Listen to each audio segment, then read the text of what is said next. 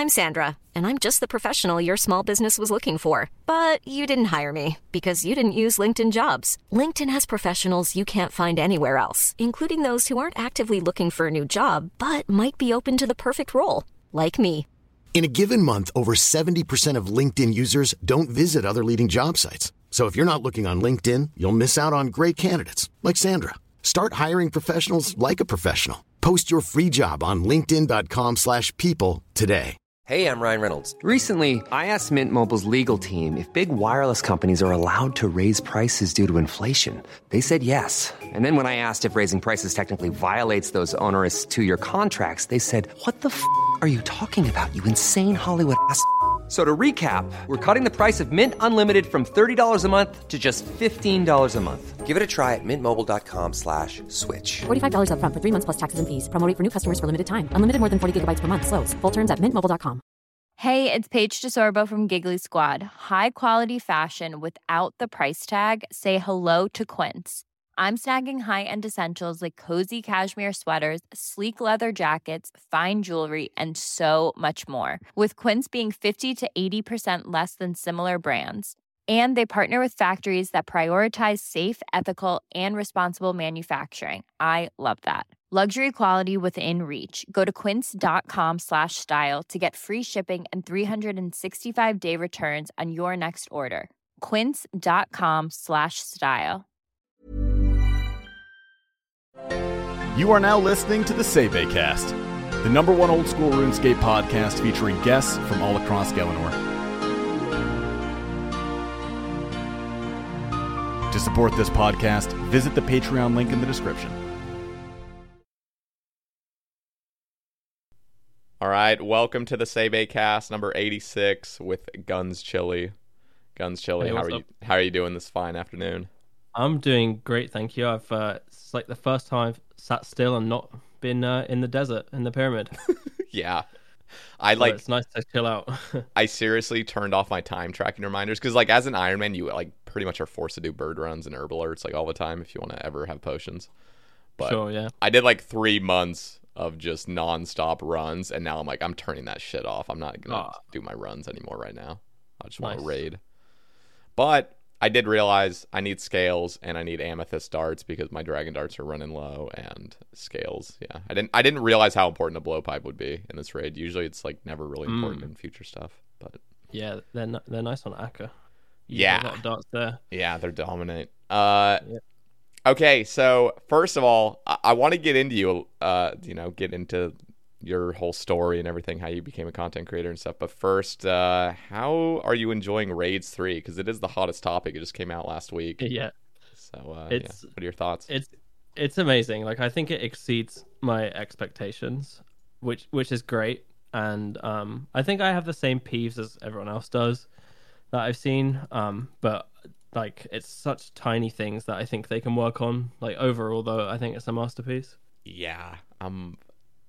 It's almost like inevitable. Even if they were to fix the things, like every single thing that you'd want to have fixed, there would always be something else that would be like, oh, well, that's not perfect, you know? Yeah, and I think the things that I personally would like them to fix, I think would actually upset quite a few people. So, what are they? Just some difficulty stuff. Like I know it's a contentious topic, but I kind of am on that side of like, I don't think you should be able to get some stuff on entry. I see. It really depends on what the drop rates are, because like I was under the impression if you did entry, it would be like 1 in 30,000 to like get something, you know, like just something stupid, but it's still there. Like that would have been cool, but it really does feel a lot more common. And here's my thing is whenever a piece of content comes out, almost inevitably the drop rates are too rare in my personal taste. Right. It feels like this sucks. Like we're not seeing stuff often. This potentially feels like we're getting stuff too commonly, but I'm like, is that a problem for me? I'm like, I don't even want to mention it because like I've seen so many drop. Like there was a dude on Reddit that got full Masori in 3 raids. Oh, normal, like 150. I'm pretty sure.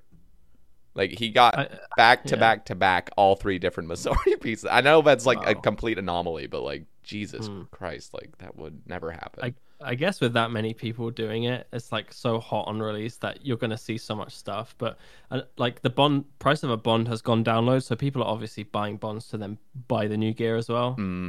So I think it's like maybe things are starting to balance out. Okay. Yeah, I I'm don't. not sure though. I just really am hoping. My problem is like and I'm on the side of Adicon with this. I would really like expert to be significantly better for items, not like anything crazy where you just have to do an expert and it's like a 1 in 2 chance to get something. But I feel like normal mode's a bit too lenient. I don't know. At least for me, I would like to see the player base like really push themselves. And so if there was like really, really challenging content, like super high risk, high reward. And I know this is kind of a little bit selfish because for the past 2 days, I've literally just been wiping and like almost gladly wiping because I'm just like, I don't really mind learning right now. But it would feel good to be rewarded for the effort I've been putting in, you know? Like, yeah, absolutely. Yeah, I feel like once I finally get my first expert solo done, it's going to be nice. But then it's so stupid because I feel like every RuneScape player kind of has this mentality of like, oh, we need this information. Like, we need to know the drop rates. We need to know if it's worth doing. And it's just like, okay, maybe I'll complete my first expert tomorrow or whatever. But then I know that I'm just going to go back to normals just because I've seen people on Twitter like say, oh yeah, normals is going to give you better drops. Yeah, that's what I've heard. I've heard like 190s is like peak. It's like if you just get like a 190 raid going. I mean, that's literally 190 was when I got my first drop. I got a Fang. And I was like, okay, normals are... I got it 5kc. I was like, okay, like normals feel pretty good. Yeah, so... I don't know. Overall, though, I love it so much. Yeah, no, it's true. So, I guess we'll come back to that topic. But first, Guns, Chili, or Tom, as I'll call you. Who are you for those that don't know or have never heard of you? I am a RuneScape creator. I do a few things with RuneScape. I like to stream it. I like to make videos on it. Most of all, I like to play it. And I like to help others make videos about it. And I like to make art on it too. Like I like drawing stuff about it and making 3D models and stuff based on it. I just love the game, man. That's awesome. That's really cool to just hear a creator's like passion for the actual game. I feel like it's almost rare. I don't know. At least when you get older, it's like, I don't know. Sometimes being a content creator for years can kind of burn you out of just the game. But it's cool. I honestly thought it would, but I've been playing for so long now. I don't think I've ever really been burnt. I've had breaks and appreciated it, but I don't really get burnt much. So you're so you stream and you do YouTube. Is there one that you would say you're more like prone to, or like one that you, I guess, enjoy more? I think, in 2017, I felt like I'd start taking YouTube more seriously than Twitch. But I started out streaming Twitch before I made a video or anything like that. Damn. So yeah, probably YouTube, but I get months. It's like I'll have like 3 or 4 months in a year now. There seems to be the pattern where I like don't really want to make a video for a month. So I'll be like, right, this is the month I'm just gonna stream. So I feel like now YouTube feels more like the kind of job side of things. Like that's the thing I wake up and I think about, and I like to grind out and create. And then when I want to put my feet up and relax, I'll stream. That's cool. That feels... I guess it kind of feels like similar to me. I don't take YouTube terribly serious, and I don't really spend like hours and hours editing. I can imagine. I mean, seeing some of your videos, it makes other... I'm going to say this. It makes other creators feel bad, man. You got to stop with the edits, dude. You got to stop. I'm kidding.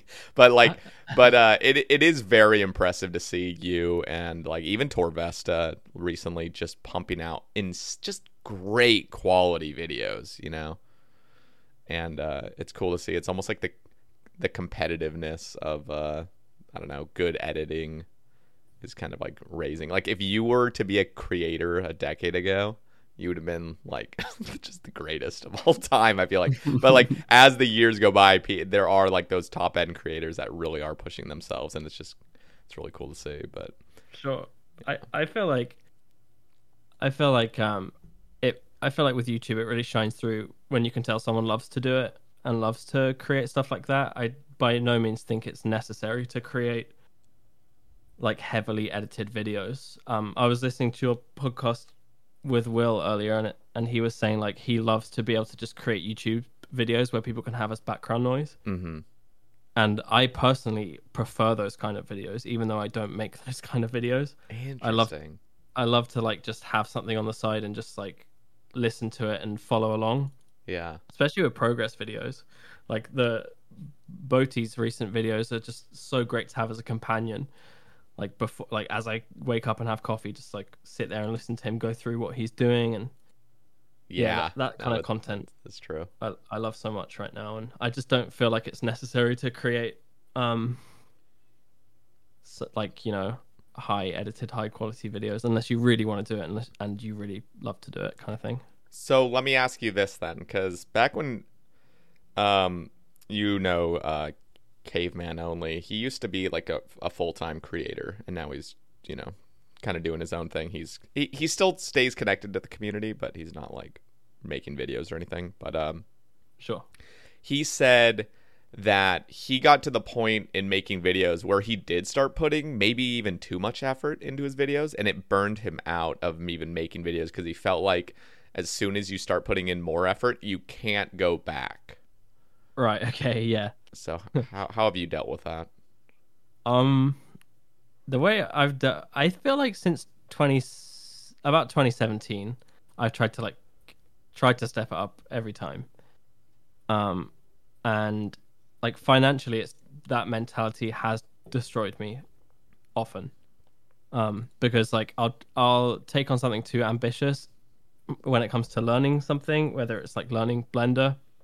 I only started learning that in January, and I sold my car to learn it because I knew that I wouldn't be able to create anything with much substance for like 2 or 3 months. Mm-hmm. So I was like, okay, well, I'm gonna have like 2 or 3 months where I'm not gonna earn much money, and like I just feel sometimes I make big mistakes by doing things like that, whereas I should just kind of focus on just pumping out content rather than waiting to learn something. But the good thing about doing that for me personally has just been the opportunities I've gotten outside of YouTube, or like outside of creating my own content. So now I'm at a point where like people will kind of like commission me to help them with things, whether it's like a sponsored integration or recently Jagex with the TOA trailers. Yeah, those are great, by the way. Oh, thanks, man. I'm glad you like them. They're so fun to make.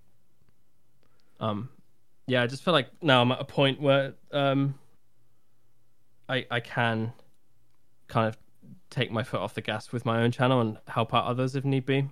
That's cool. Do you enjoy it? Yeah. Like let's just bring up the Raids 3 kind of trailer example. Did you enjoy that, or did you feel like I could be making my own video with like great edits? I don't know. Sure. I was really nervous about doing it at first because like it was new to Jagex as well. Like they'd never really let anyone, they had let playtesters come in, but they hadn't really let anyone come in for the purpose of like creating direct content for something that they've not released yet. Yeah. So we were all kind of just like, oh, we'll just see how it goes kind of thing. And I think it went better than we expected. It was a lot easier. I went into the office for a day and then just kind of zoomed around with an orb in the raid. Like they set my character to invincible, and like I couldn't really damage anything. I just kind of went into every room, took as many shots as I could, and then begged the art team for object files for Blender. Very cool.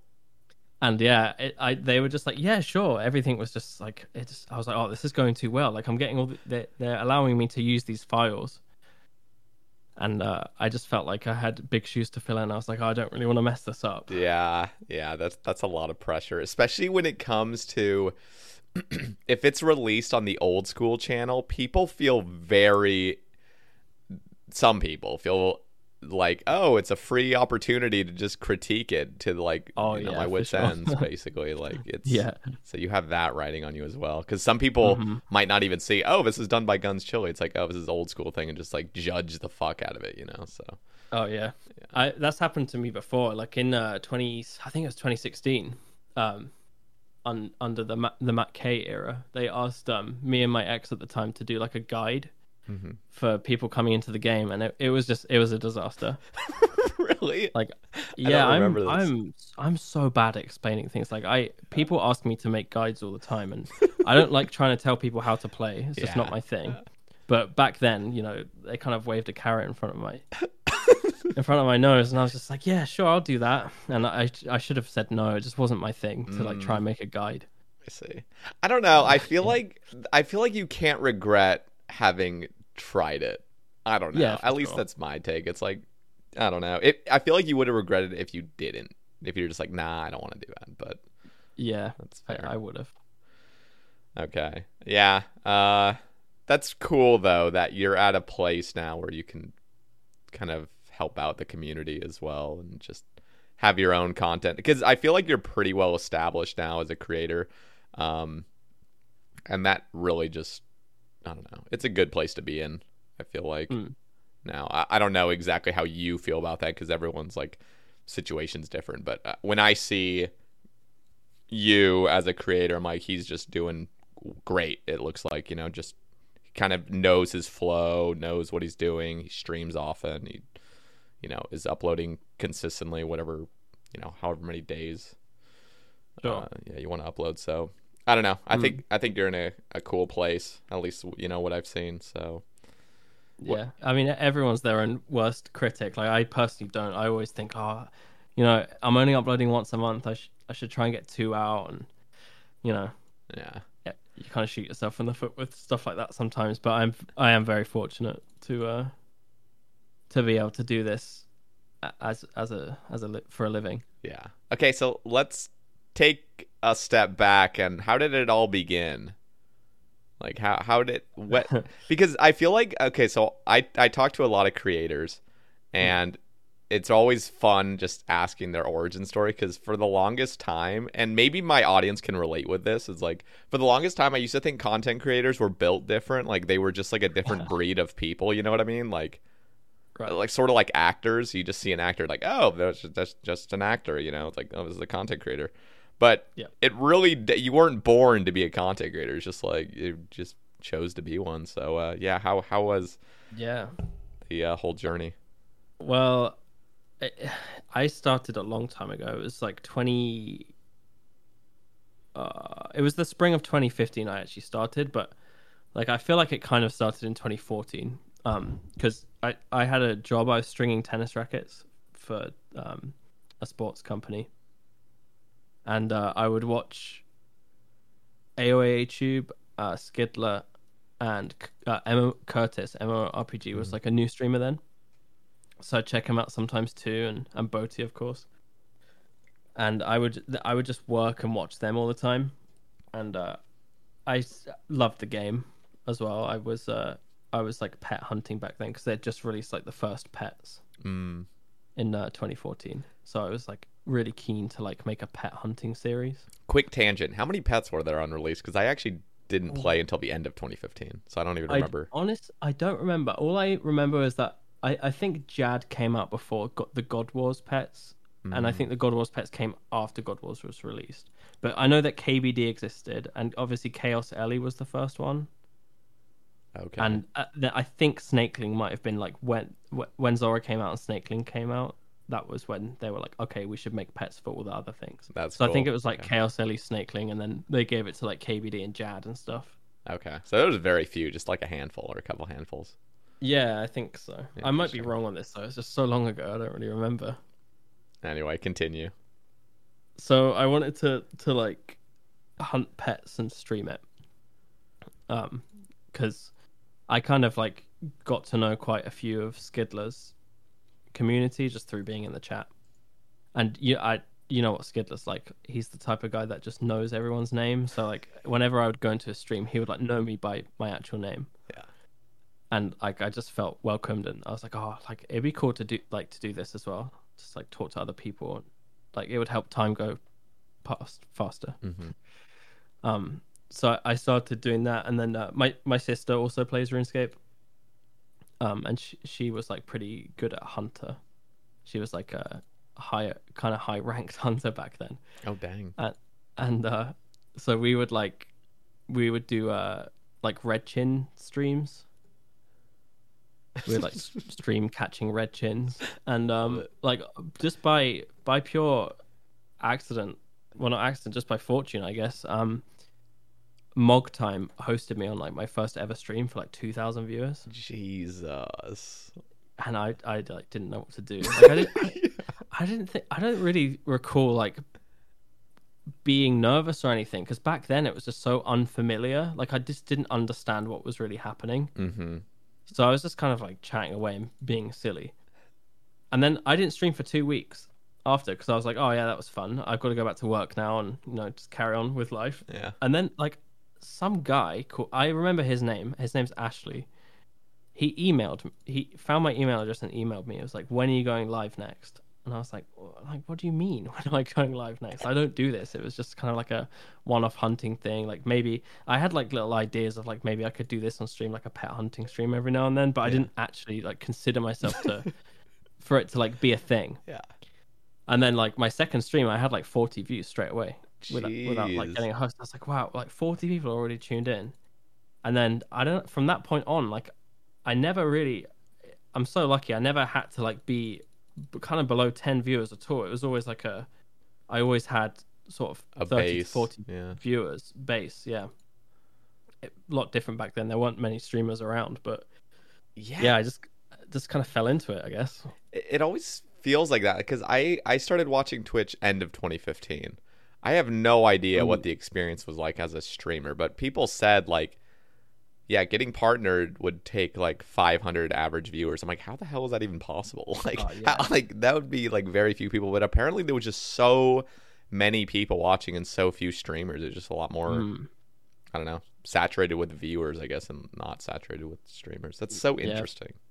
For sure. My journey to partnership was like, I don't think anyone will ever experience anything like it again, because I was sort of getting like 200 viewers. It was, I was playing Iron Man at the time, and I just like a Cerberus had just come out, so I just unlocked Cerberus, and it was like hype, and it was just like insane. Like people would be like emailing Twitch on my behalf, like people were just, oh, get him partner, get him partnered, and like you didn't really know how to do it. You just kind of like email them and hope for the best, and I got rejected, and then like it was just like insane.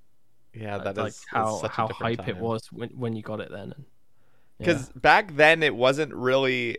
I remember talking to Bodhi. I mean, it was never about the money initially. Like when you start streaming, it's because you're passionate about playing the video game and sharing it. There was no sub button until you literally like grinded, and just like relying on donations here and there. Yeah, for sure. Interesting. So 2015 you started, and so were you kind of like slow at it? Because you said like, I don't know, it almost feels like 2017 was like your bigger year, I guess. But yeah, how did that go? It was. Well, I was working and at university, so I took the very wise decision after a year of streaming to quit university first. I was like, you know what, I can like balance Twitch and my job. Like I can just kind of like freelance my job a bit. And then just as time went on, I was just taking less and less days at work. Love it. Yeah, I was still living with my mum as well, so it's like as long as I can pay rent, a lot easier. Yeah. So yeah, I just kind of weaned off everything else in life to go all into streaming, and it definitely changed my life. Yeah, it's a cool feeling. I don't know if you ever had like a toxic relationship with a job. That sounds like a weird term, but I don't know. I don't know what your job was. I won't ask in details, but like if you've ever worked like manual labor and you're just working with your hands for 12 hours straight and all you're thinking about is RuneScape, you start like despising your job kind of. Yeah, for sure. That's what I was doing. Like I was stringing tennis rackets, which takes like sort of 20 minutes a racket. Oh, and I get like 12 to 20 a day. It's like fletching in real life. Like yeah, I was about to say, I'm like, damn. And like, yeah, my boss kind of knew that I was like slowly leaving, because he'd be like, oh, you're playing that game again, And then he used to never care as well when I watched streams. And then one day he was just like, like you got to stop watching those streams. Like I think he didn't want me to go, but in turn he was like, like, yeah, come on, focus up, do more rackets. And I was just like, right, I'm just gonna leave this as well and just full-time stream. Yeah, that's good. And yeah, interesting. I think it was for a good decision to make.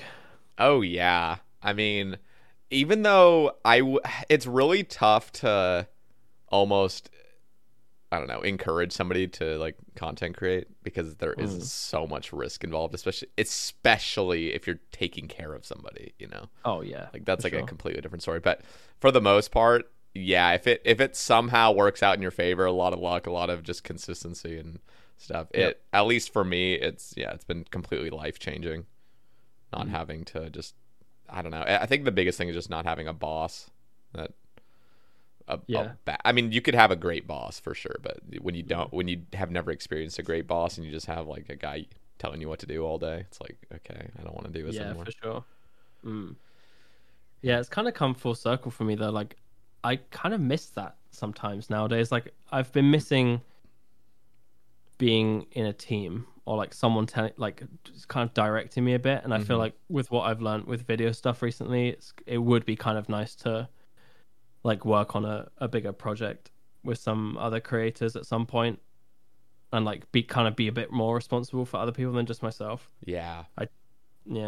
I talk about it with Hootie sometimes and some other editors, like, we should all come together and do something, but trying to organize it, it's just so difficult, and file sharing, and it would kind of be difficult to coordinate.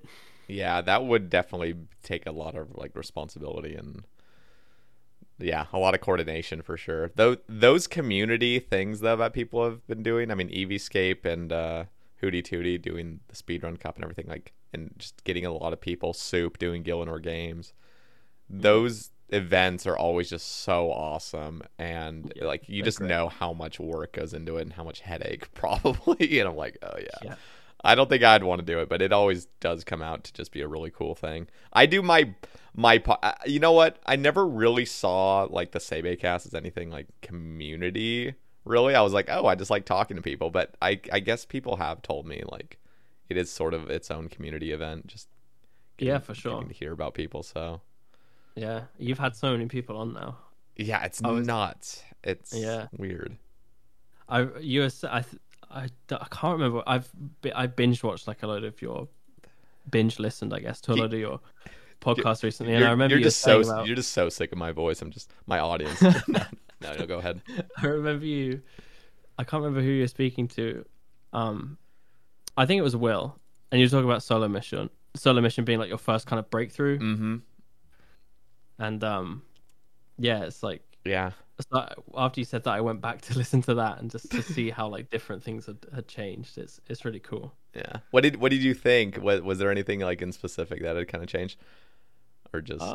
I feel like you're generally more comfortable. Yeah, that's the biggest thing, actually. Yeah. I think. Do you feel like? Because I think you mentioned that you felt like you were kind of like, I have to kind of ask this person to come on, and I feel like I'm taking time away from them. Yeah. Has that changed now? Are you more like, this is like good for both of us? This is gonna be a fun chat kind of thing. Is that like more the mindset now? I think it's like getting bigger guests on. For example, Solo Mission, and then I got Foe on like recently after that, and then I got Rendy on, and like getting 3 like pretty big names. I feel like just gave me a big boost of confidence. Like, okay, like, and they would be very polite and very just like open, saying like, hey, this is like a cool thing to do. And they would be like really, like I wouldn't have to try to get it out of them. They would just openly say like, this is an awesome thing that you're doing. And like that changed my mindset. And then of course, I think the biggest guest, obviously having Bodhi on, you know, like once you have Bodhi on, it's like, okay, I feel pretty confident now, like being able to get, and just like, I know that sounds a little maybe like arrogant or something, but just the fact that I can now say like, okay, like if I were to reach out to somebody and they have no idea what the SeiBeiCast is, but they're like a RuneScape creator or whatever, and I could just list off some names of people that have been on it, and being able to list Bodhi gives me a lot of credit, you know? So it's like, I don't have to be like, oh, I've had these 5 people on, like, they're complete no names, you know? Like, that's just how the world works. It's like, you want to have recognizable names that have been on it, so you feel like, oh, like, this is like a thing people do. So yeah. I feel like just getting bigger names on just really helps with my confidence of being able to go out and ask people to be on it. Because for so long, it was like, this is so awkward. Right, especially when you've only done like 10 or 15 episodes and you're like, hey, you want to be on my little podcast? Like this. I've kind of like, Zoe has been like, oh, you need to get on it to me for a while, and I was like, oh, should I DM him? I don't know what to do. It's the same with like Twitter, I feel as well. It's like, do I follow, like, should I follow this person? Like, oh, are we gonna be friends or not? I don't know why I'm so stupid like that, but no, it's really flattering when people are like wanting to be on it, and they'll even like, some people will even ask, and that's totally appropriate, by the way. Some people are like, I don't know. I feel like a lot of people are just like, I'm gonna wait to get invited to anything. And I'm just mentioning the SeiBeiCast for right now, but it's like, dude, the people that have reached out to me, get on it. It's just like a fact, because I'm willing to talk to people. I'm not like, oh, you asked me? Okay, that's weird. I'm not gonna have you. It's like, no. That's what makes a good podcast, though. Like, the willingness to want to talk to everybody is great. Yeah, for sure.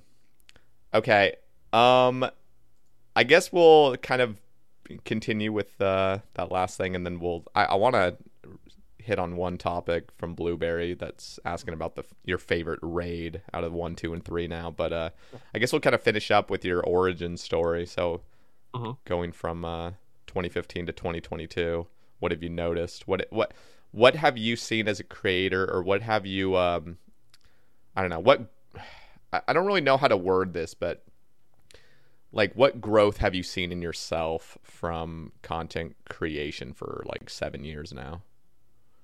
I guess I'm more confident. Like, I was like a bit of a late developer in life. Like, I couldn't tie my shoelaces till I was like 10, and I didn't even talk properly until I was like 4 or 5, which is really late. Is that? I feel like I was expecting you to say like 12 or something. 4 or 5 sounds about right, but okay.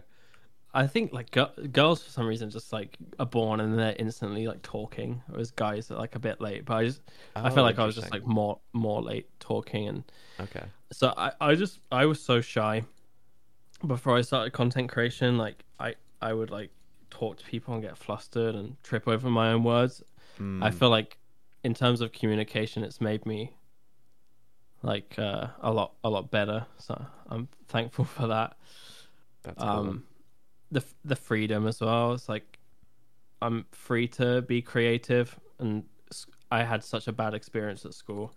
I was told like I can't do 3D design or art or anything, and that's like what I really wanted to do. Dang, that's cruel. Like by other students? No, just because I was failing like English and math at the time. So I just wasn't really allowed to do what I wanted to do. So yeah, like I honestly, like, even though I started streaming as an adult and started content creation as an adult, I feel like I can be myself doing it. Yeah, which is really, really great. Dang, it's crazy how those interactions you have as a kid can really mess with you. I mean, I experienced a little bit of bullying, like not even bullying, but just remarks that people like. I'm a pretty sensitive guy, I would say, like probably above average sensitivity, and so if like, I just remember like specific instances in middle school that I could literally like reenact almost, because they're so heavily ingrained in my brain, of people being like extremely rude, you know, to me, and it just like ate me up inside, because it was like the first time I experienced in elementary school. Everyone's just like a kid, and you know, having fun, like everyone's innocent. But then as soon as you hit like middle school, people are like the most cruel people on earth. Sure, they just like don't care about feelings or anything. So yeah, it's crazy how like childhood experiences can really mess with your brain and outlook on life, kind of. But that's cool that you makes you stronger, I guess, though. Yeah, for sure. Or it makes you an Iron Man. Yeah. Or an ultimate if you go like really. No, I'm kidding. So here's a good question, because we have now experienced all 3 raids. Blueberry Central asks, favorite raid on OSRS. So what is your experience with Cox and Tob? Have you done like a significant amount? Nope. So I just never was a raider until recently. Like, my favorite boss is Fasani's Nightmare, and my second favorite is Corrupted Gauntlet. Okay, so you're a soloer, kind of like you're. Yeah, I've always played main, kind of like I've had like plenty of Iron Men in the past, like hardcores and stuff. But like, I don't like being responsible for other people. Yep. Like, I find that tough. So raiding, like, I never really was a big fan. But having said that, about a month ago, some of my friends were like, you got to do CMs. Like, you're going to prefer it to normal raids, because your inventory just, like, as long as your inventory is perfect, everything just falls into place, and it's all the same thing over and over again, and you'll end up enjoying it more. And that's exactly what happened. Like, I just started to really like CMs. And then Jagex asked me to do the trailers, and I haven't done a CM in like 3 weeks. But I just really started to like CMs, and I feel like Chambers of Xeric is going to be my favorite of the 3. Really? Tob, yeah, I think it will be. Okay. Yeah. I do like the new one. Like, I have to say I like the new one more than Tob, because I've now done more TOAs than Tobs. Yeah. So yeah. What about TOB makes it like your least favorite? I just don't like stream. I never liked streaming it. Okay. I just because there's just some people that all they do is Tob. Yes. And they would come into the chat and like they'd be like, well, why aren't you doing this? Why aren't you doing the speed run method? Why aren't you doing that? Yeah. And I got to a point where like, I could just about like I could run webs, and I knew how to take 8 the ball at so you know, all those things had like come to me, but it was just like most people can't do that, but still you would stream it and people would like be on you about things. Oh yeah, I just didn't enjoy it. I know it's stupid to be like, oh yeah, you shouldn't. It's not like, stupid. It's like it's annoying. To people like that, but it would just make me salty, and then I'd only be able to do like 2 hours because I'd overthink and get exhausted. Dude, real talk. When I think about backseaters and when I think about newer players that are getting into content that people have been milking for 5 years or like 4 years or so, like when people do I mean, I think TOB is the greatest example because there are streamers that like exclusively just raid all day, and it's usually just TOB like over and over and over and over and over. You got people that like live and breathe TOB, and so when any new player comes, by the way, for those that do grind, every single person almost, unless you're like Wook's level, struggled with TOB initially.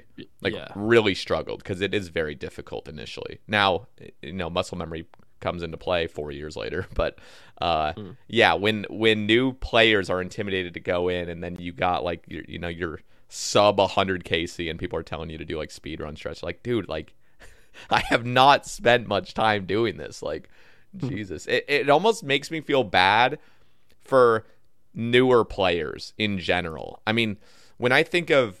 I hate to use... I don't know. I guess I'll just bring up Q-Neeks. I don't think he'll mind. But Q-Neeks 2 years ago wasn't great at the game because he was new to it, Like, yes, he had played it, but he had never, like, pushed himself to do it. He never had, like, a good enough account to, like, go raid and stuff. So, I will say right now, Q-Neeks is a total gamer now. He's spent a lot of time improving. But for the most part, he just felt like he was so far behind other creators in that. And that's just got to be, like, a stressful point to be at. Because I feel like I started streaming and I was already, like, ahead of the game. But damn, if I had just started playing the game, I feel like I would have almost not progressed as fast because I would have almost gotten like pissed off at people trying to tell me to get better or something. Yeah. It's great. Like, I think you can tell, I can personally tell when I watch a streamer and see how they deal with that.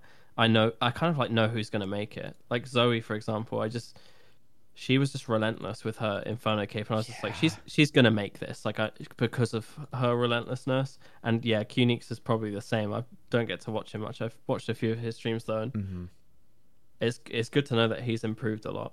Oh, he goes so hard. Like, he cares about improving. He wants to be good at the game.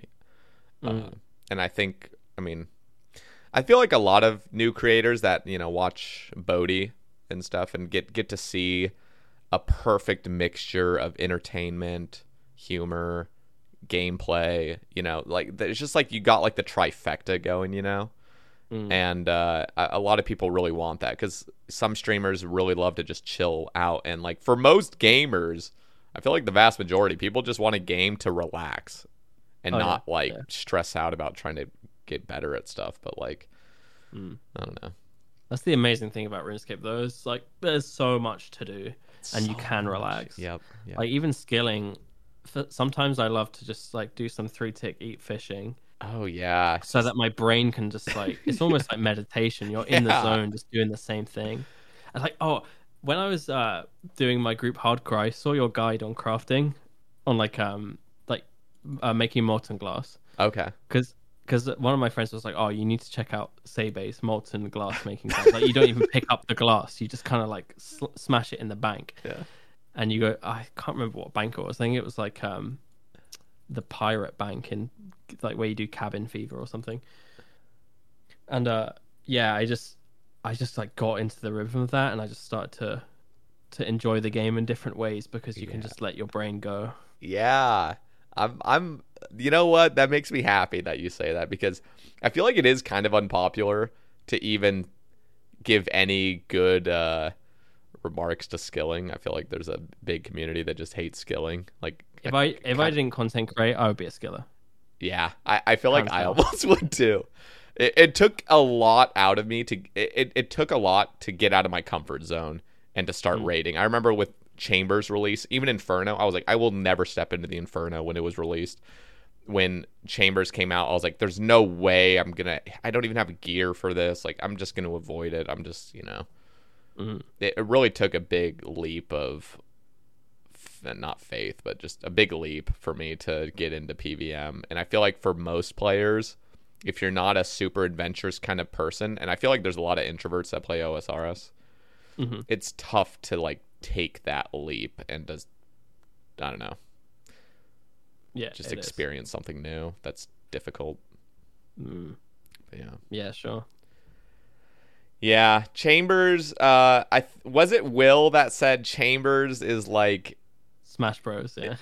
And he even said when we were comparing TOB and Chambers, he's like, Chambers is like what noobs like, and then TOB is like the chat or like the Giga Chads or whatever. But then Chambers is like Galaxy Brain because it goes back, like eventually goes back. Yeah, that's so true. I feel like that's so true. I wonder what TOA is gonna end up being because honestly, my opinion of TOA is it is like what you said. It's like flawless. It's so good. We don't know the drop rates yet, so we don't really know like everything of how efficient certain team sizes are and how efficient like the raid levels are. But it just feels so cool that you can go in, everybody's enjoying themselves because you can just customize it however you want. Then you can learn the rooms and improve it. Like, oh, okay, I could turn this one on. It's just like they nailed it. I feel like it's just so good. And I honestly feel like Raids 3 is the best raid by far, in my opinion. Yeah, for sure.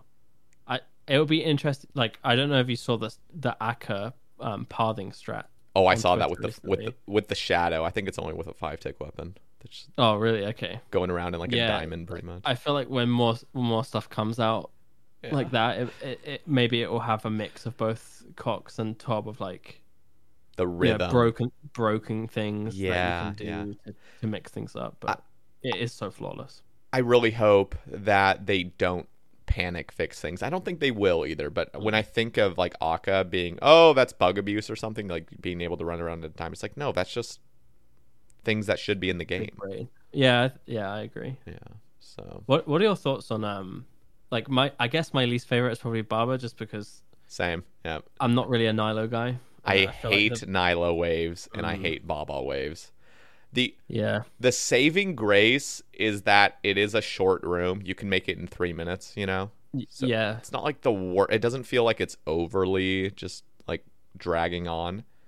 I like switching gear as well. Yeah, it's not bad. The thing that bothers me is I don't know. I feel like the actual Baba room, like the boss room, can be really tilting because the 5 rocks that fall, you don't know which is the one that you can break until it's already like there. I wish there was an indicator while it's falling. Right. That would be like, okay, this is the one. And I honestly kind of wish, I don't know. It's just really tilting when you get like one rock and then the other one's like on the complete opposite side and you're like, okay, well, this just sucks. I don't know. It's just a little tilting because you just want to pass it. And I understand that's a mechanic. Like you're going to get RNG'd and just like have to wait a few waves, but like that kind of bothers. Also, the banana peel invocation sucks and the pitfall sucks because like I didn't know what I was doing. I think I could probably do the pitfall one. The banana one's awful. It's just getting RNG'd. And then the thing that really bothers me is Baba moves exactly your same speed. So if you run, he'll run. So when he chucks a boulder at you and you have to get to the rock, he'll usually be right on you if you hit the rock and then immediately start attacking.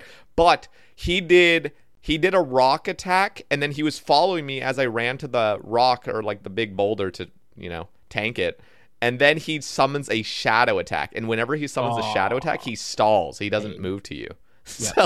I went back to click on him and I just took like a 90 to the dome and I'm like, okay, like that's just such pain. There's things like that where it's like, okay, this isn't a bad mechanic. I just have to learn it. I have to understand like, okay, don't take unnecessary risks. So I love the way that room looks so much that like I'm so cool. I don't care if I get battered. I'm like, oh, it looks so good. Did you ever play Crash Bandicoot? A little bit. I was more of a Nintendo guy, but okay. Crash Bandicoot 3 had this fight that's very similar to Baba. Like it really, really, the color scheme of it kind of reminds me of it. Baba kind of looks like a lion in a way, and that's like the same kind of thing you're fighting. And then there's like, instead of boulders falling, 5 boulders, it's 5 lions that run at you in a certain like pattern. And I don't know, it's like really gave me nostalgia thinking about that fight. I don't know. So I've also heard some strats for Kefri where venging is just insanely dominant. You just pretty much venge everything and you do it like one of your first rooms or something. And you just smash it because it literally takes full venge damage or something. So I was like, oh, that's kind of cool. Oh, I need to look up on that. I'm in a bit of an echo chamber right now. I just I don't know why. Whenever things come out, I normally watch a lot of Twitch, but I've just kind of been stuck in my Discord. Yeah. Of like my clan's Discord, just bouncing off information and being on voice. That I just haven't been watching as much Twitch. Yeah, I uploaded a video of me doing my first expert run. I had no idea what I was doing. Like, I literally didn't understand mechanics of rooms. So for like the final boss, part 1, I'm in a solo and I'm just tanking the orbs just nonstop because I don't know what I'm doing. I don't understand mechanics because I haven't like gone in and asked streamers. I was just like, oh, I saw some streamers hitting some orbs. Maybe I'm just supposed to do that the whole time. I have no idea. So I got so many comments and I still am getting comments like, dude, you don't know what you're doing. And I'm like, yeah, I didn't know what I was doing. I know now, but like, Jesus. So I need to scrub up a bit on the information side of things. But that's what I love so much. It's so fun to be so practical and figure things out. So yeah, for sure. Haley asks, how many hours... Okay, so I'll read all of these and then I'll let you go at it. How many hours do you spend editing per video typically? How do you stay motivated / inspired to put out such creative content? And or do you ever wish you could publish something less edited but feel pressure to meet the standards you've set? Can't wait to listen. So, yeah. So I guess we'll start with the first one. How many hours do you typically put in? It all depends on whether I want to learn something new. In terms of editing, so like anything I made in January, February, March or April of this year probably took like a week to make per video. So, and that's like sort of 10 hours a day. Jesus. So you're talking like 70 hours or like 50? Like do you work every day like on videos? Yeah, mostly. It really, but like there's such a drastic fall off and if I don't learn anything new. So like my last 3 videos, people have been saying, oh, this, you know, I really like this part, but I've not actually learned anything new for it. So it's taken me far less time to make. Just the more comfortable I am with software, the easier it is. But if I want to do something like in my next TOA video I have planned, I want to like summon the warden, but like with procedural particles, and it's like, okay, if I want to do that, I'm gonna have to figure out a way to make that look nice and learn it, and I know that's just gonna take me like half a day. Yeah. So anything I want to learn, I just have to consider and add to it. Like I guess for the TOA trailers, because I managed to release a video the same month that I did the trailers. Like that the Akka one took me the longest because I had to learn so much for it, and then I kind of like reused a lot of parts of that for the other trailers. So like the Baba one, I messed up really badly. I was gonna have like a storyline for it, and I like got the lore really wrong, so I had to like do it from scratch. And it didn't take me that long because I was just like, okay, I'm just gonna have to use like other things that I used in the previous ones. So just any time I'm learning something new, that's what takes the longest. Yeah, but then it's like one of your new tools that you have that's gonna be easier later. Yeah, Very cool. Yeah, for sure. How do you stay motivated and inspired to put out such creative content? And again, going back to my question I asked earlier, like, do you feel the pressure of having to meet a certain standard every video? I have done at times, but normally no. Like I don't tend to feel that much pressure. I'm very selfish with how I make my videos. Like I'm kind of, I guess I'm lucky to have this mindset, but it's like I kind of make edits for myself, and I have this agreement with myself where like if no matter how much I don't like something I've made, I need to put it out there. Otherwise I can't carry on doing this. So sometimes I make things and I hate it, and I'm like, oh, okay, I'm just gonna have to find a home for this in a video. It happens a lot. Yeah. And then, but yeah, I feel like the motivation comes from just like, mainly just like, oh, I just want a sequence to match this thing in the game that I'm doing. And just loving the game so much really helped. If I didn't like the game, I would hate it, honestly. Yeah. So I think it's just like the love for the game and enjoying what I'm doing. Yeah. It was different with Group Iron. With Group Iron, I felt a bit more responsible for like my teammates as well, and they were like so excited to see their progress and like what I'd made in that month, that it felt like really nice to do for that reason. That's true. But yeah. Cool. Speaking of Group Iron Man, what are your thoughts on that game mode? I like, it's such a shame because I feel like in general people were kind of a bit burnt out of seeing hardcore, but also not. Like, you can't say that. I hate saying definitive things like that, like, oh, people are burnt out of hardcore, because like obviously they're not. You see people like, I don't know. I kind of agree with your first sentiment on that. I do think like we had 5 years of hardcore, and it's kind of like, okay, we're not as excited about it. And clearly, there's still some excitement to it, but like not as crazy. It's like, I feel like if the right person's doing it though, and they love it, then it's fine. Like Mutz, for example, he's on his like 17th or whatever. He lives and breathes hardcore, yeah. And like, he's got to a point now where I don't think people question him anymore. Whereas like they would, like by number 5 or number 6, he was kind of like the brunt of a joke, like like another hardcore.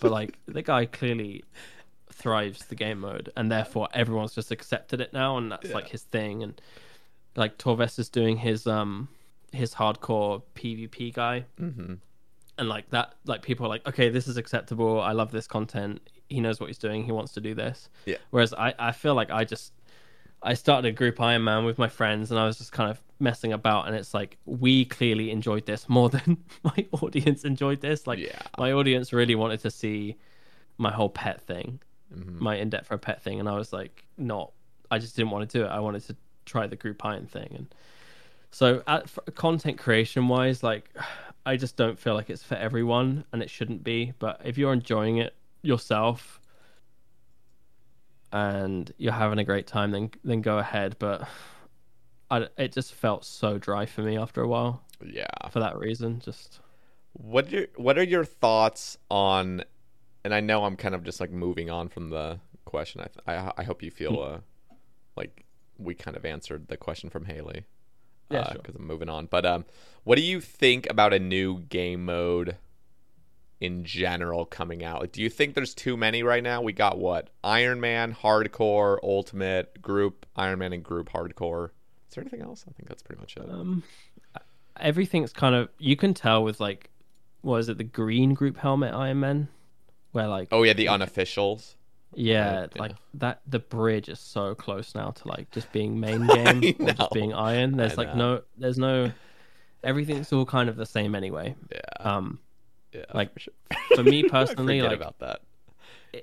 I have a decent Iron Man. It's like over 2K total, but I feel like I would only enjoy it if it was like my most completed account now, because that's what I want to do. I want to have an account where I fill in collection log slots, and I feel like it's like a trophy account.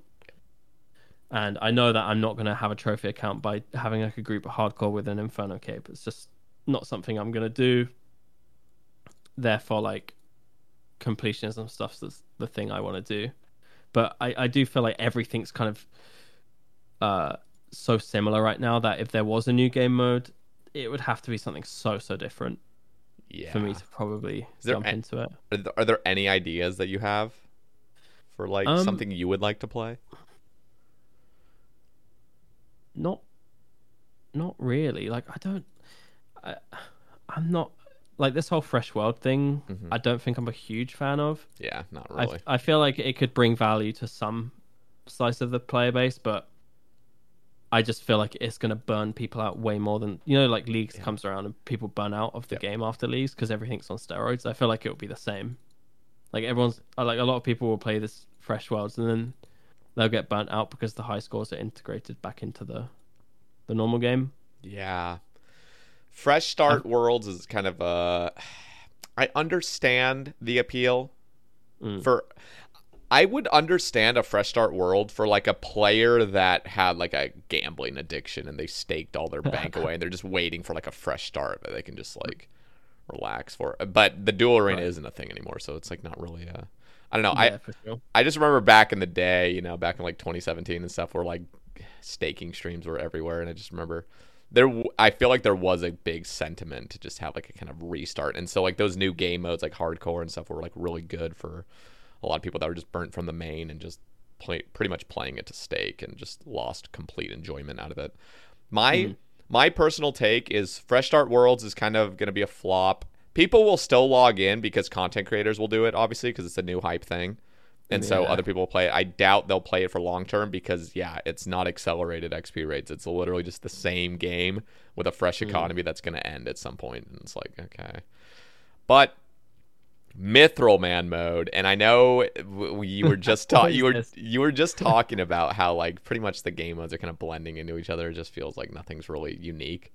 But Mithril Man mode is basically just a giant group Iron Man. It's you can only trade with other Mithril Men, so you can't use the Grand Exchange. You can't trade other players. You can't boss with other players because you wouldn't get the drop because you're still kind of an Iron Man. But you can boss with Mithril Men. And you would all split like the drop, so you could all like go mass something if you're all Mithril Men and you all can share it or whatever.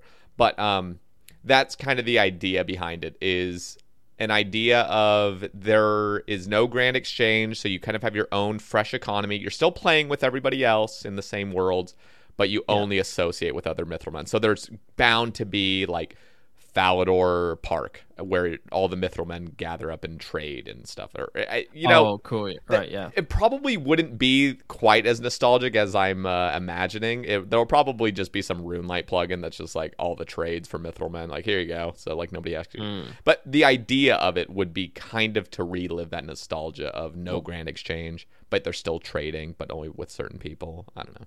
What if that was just like you had your own server though? So like, say you could buy a server off Jagex. I'm not gonna lie, that limited amount of time. That kind of stuff is very controversial. I don't know how I feel about it. I haven't weighed the pros and cons of just like completely segregating like other players into their own world. I don't know. It's right.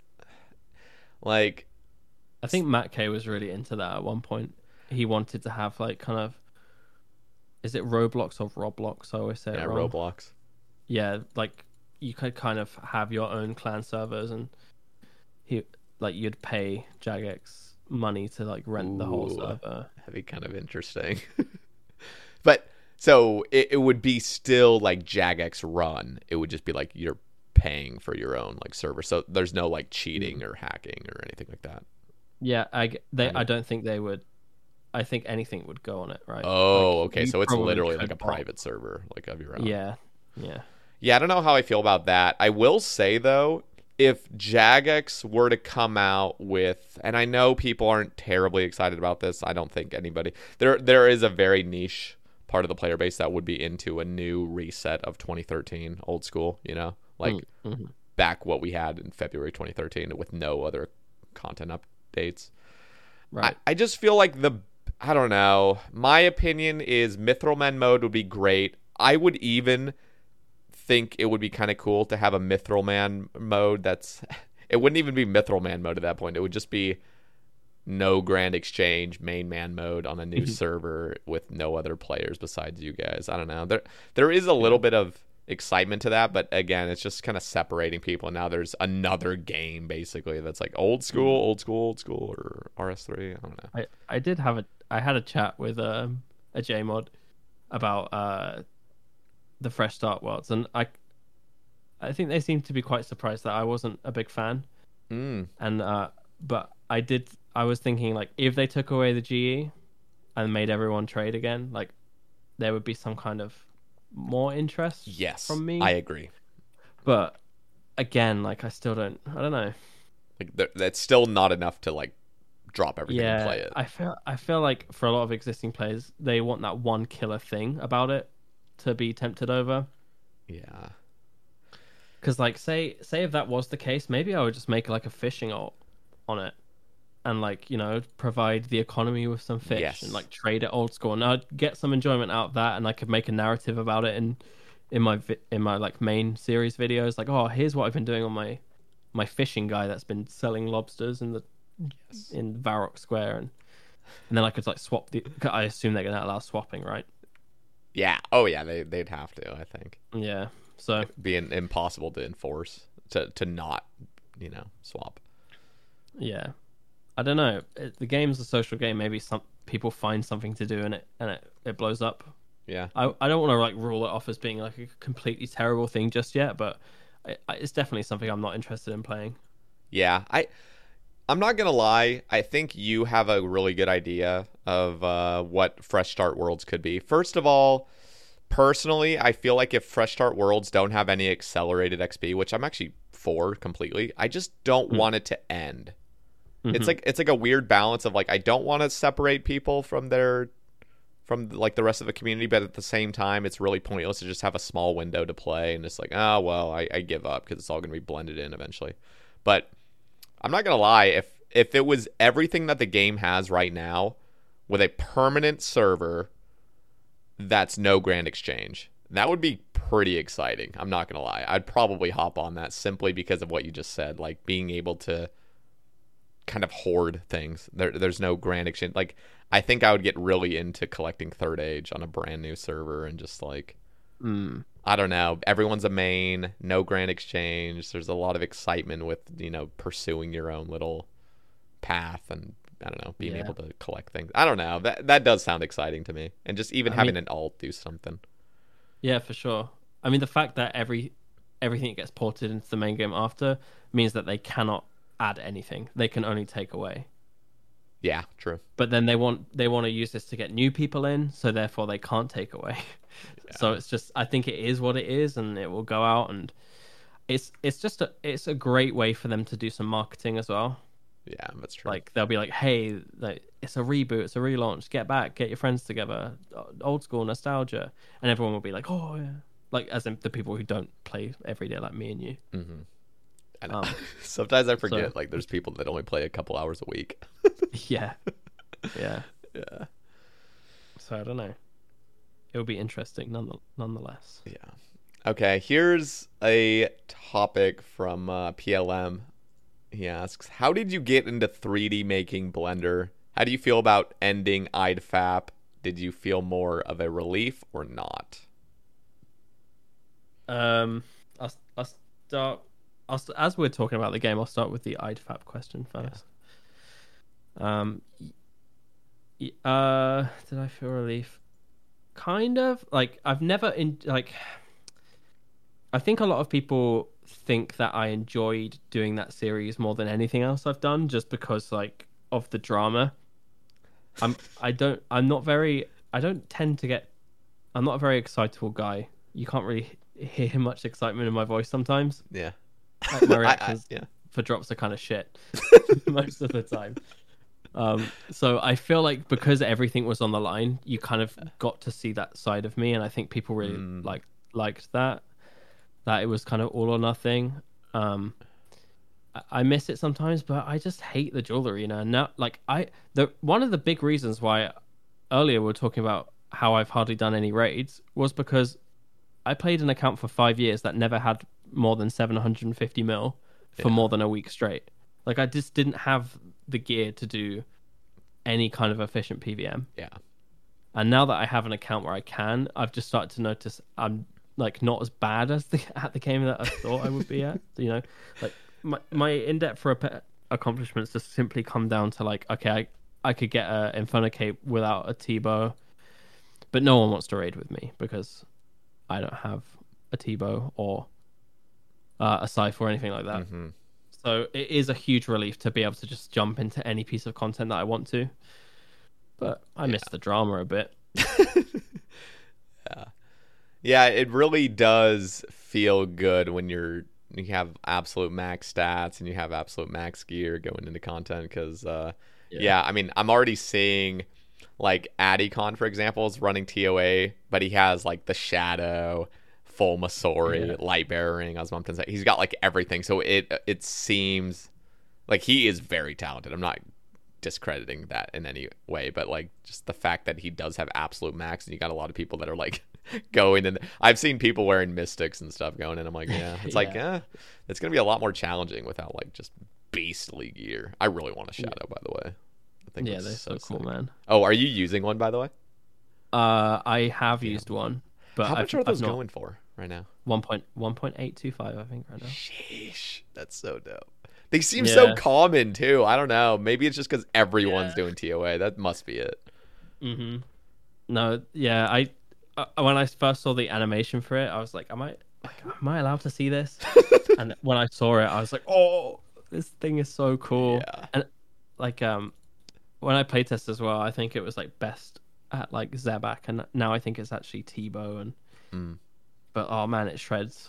Yeah, I've only used it within the raid, but it just shreds. It looks so fun and so consistent. The accuracy is insane. Yeah. Yeah, I'm really excited to get one. But okay, what how do you feel about getting into 3D making in Blender? I know we kind of already briefly talked about that. Yeah. But, if there's anything else. I guess I'll just.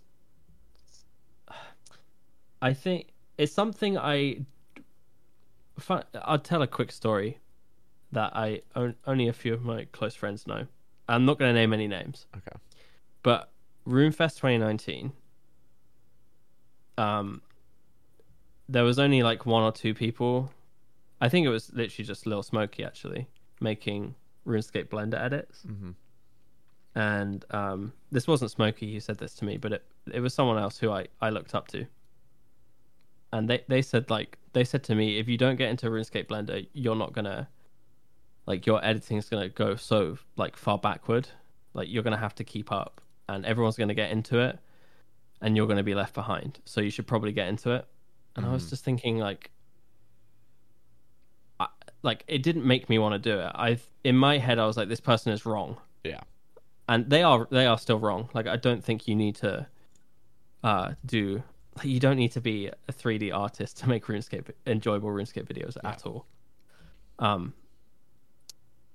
But it just it was Nilky actually who put out some videos, and I watched them and I was like, this is actually, I think, a lot easier to learn than After Effects and like any other software that I currently was using to make videos. So that's like how I got into it, was mainly because of Nilky, and Hootie as well. They are both just so freaking talented. Yeah, Hootie and Nilky were just like the two that I looked at and I was like, these guys are making really high quality stuff, and they're also helping people out and making it easier.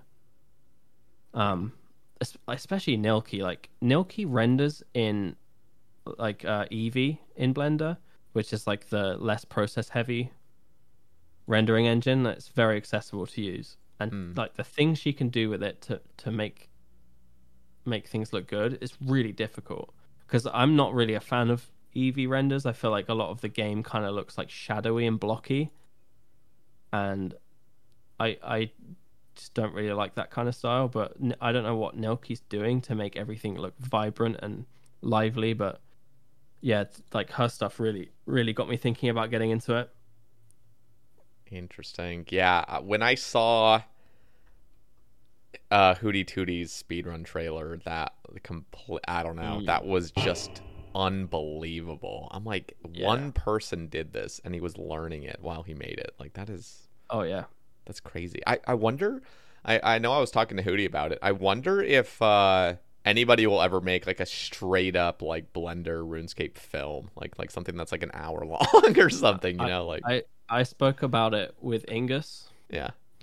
And it's like, this sounds so ridiculous, but I don't think anyone wants to try it because of how long it would take and how much love you'd want to put into it. You'd want like a year's worth of money behind you to like consider doing it, and then even then it might be a flop. It's just such a big risk. Like, you have to fund it somehow, otherwise no one's going to be able to eat food. Yeah, that's because everything in Blender takes so long, especially if you're like rendering in a certain engine, and I don't know. Yeah, Hootie, like a whole film would just be horrible to make, I think. Yeah, Hootie was just saying how many hours that would take, and yeah, like you'd basically have to receive like a full salary to like be able to just solo make an entire full length Blender film thing. So yeah, for sure. It would be stressful. Yeah, that's it is really cool though, just like the amount of talent that there really is in the old school community. It really like is pushing other creators to do more. So I feel like old school actually helps accelerate creativeness in that it's such a simple game and there's lots of matte textures and lots of hard edges, and because of that everything's a little bit easier to edit. I've edited other games for people like League, and it's just I start editing things for people and I'm like, how on earth, like, why is this not working when it normally works on RuneScape? And it's because like RuneScape's vibrant, there's like obvious colors, everything's kind of obviously there, lots of matte textures and lots of hard edges. You can just like apply things like so much easier. And then RuneLite as well, like RuneLite's just such a game changer if you want to get into RuneScape editing, because you can just dump anything out of the game into a object file. Yeah. If you want to go down that route. Okay, here is a really cool little tweet from Yoda's Yoda. He says, guest I am most excited about, and that says a lot about Tom. Listen to every cast so far. So hype. He's a big fan of yours. Oh, I love Yoda. He's like rank 2 collection log iron, I think. He is insane with the collection log. He used to be rank 1, but yeah, who's the other guy? Ruse or Ruzy or something? There's some other guy that's rank 1 now, and he's okay, just dominating. But yeah, he asks, how was the process of making the 4 insane boss trailers for Jagex? We already touched on that briefly, but if you want to go into it a little bit more, would love a plug-in third-party client RuneLite discussion. And how was TOA released for you? Again, we've already briefly touched on that. The second one's the most new topic, I guess. So, but if there's anything for the first and third you want to mention first. Me and Yoda have become good friends recently. We hang out on the same CC. So I think the second question might be a little bit loaded because I really hated third-party clients. I was very, very much against them. I didn't even like the HD plugins or anything like that. I was kind of like I liked keeping things very vanilla. Very pure, like a purist. Yeah. I just didn't want to have to use tile markers because I was like, if I use tile markers, I can't edit the way I want to edit. Yeah. They get in the way. But like, I've changed my mind a lot recently on it. Since the ban as well. Since they started banning like people using Open and Bickus and stuff like that. I feel like I'm slightly less irate about third-party clients, but yeah, I had some hot takes on them before that I would get a bit of flame for. But so, what are your takes now on it? Like, what do you think about the whole decision to integrate RuneLite and stuff? I've not even laid a single tile marker at TOA yet, even though like since I started doing CM chambers and like solo chambers, like I've obviously laid a few tile markers down, and I used what did I use True Tile for? 9-0 Bandos. Yeah. Like my behavior was just stubborn. I think like I really enjoyed 9-0 Bandos, and it's like if I didn't have the tile markers on, like I wouldn't have been able to do it. So I've kind of like accepted that that's part of the game now, and I felt like a bit of an old man yelling at the clouds, but I think for everyone, like there's just a way that we play. Like every player has their own way of playing, and we kind of get pigeonholed into that, and we think like that's I don't know, because I used to be really against certain plugins and stuff, but like I just realized. Well, first of all, I would hate to play RuneScape if we were on vanilla, like pure vanilla. You know what I'm talking about, like the normal Jagex launcher. Like that would I don't even think I could play this game at this point. So I understand plugins are super, super nice. I have my own clear biases with things that I don't use. Like if there's a plugin I don't use, I'm like, oh, we don't need that one. But then like as soon as I start using it, I'm like, yeah, I actually want that one. So I'm like, I don't know, but I think what they've done with integrating RuneLite and just completely banning all third-party clients was like the most just perfect move by Jagex. Like everything, for sure. Everything has just over the past year, it was like so stressful. Like they were trying to ban 117, which I don't personally use the HD thing, but I think it's totally fine for other people to enjoy it. It's a nice touch, yeah. Yeah, but them fully having RuneLite backed by Jagex and like having all other clients bannable, so it's like you feel like you're not being, I don't know, there is something that comes with RuneScape when you start quote unquote competing in a way, like for anything. If you're trying to play with some sort of competition in mind, but then you got people that are literally just blatantly cheating all the time. It's like, yeah, I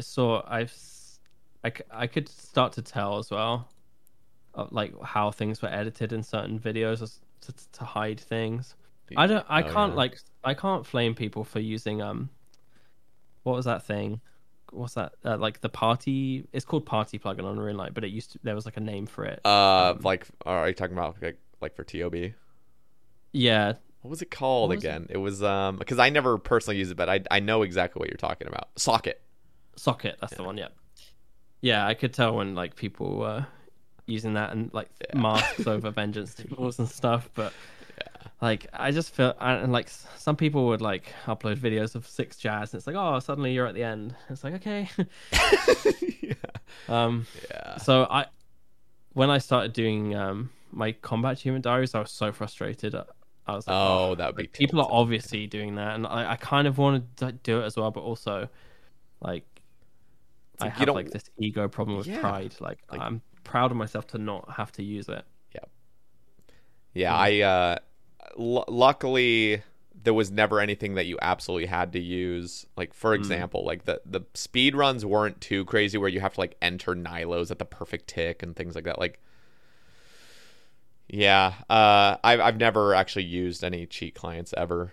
I've literally only logged into OS Buddy and RuneLite on this account, and like that's. I'm just glad that they finally made a stance, but they've also added some of the nice OP plugins that originally were just for the cheat clients, like Entity Hider stuff. Like that's so nice.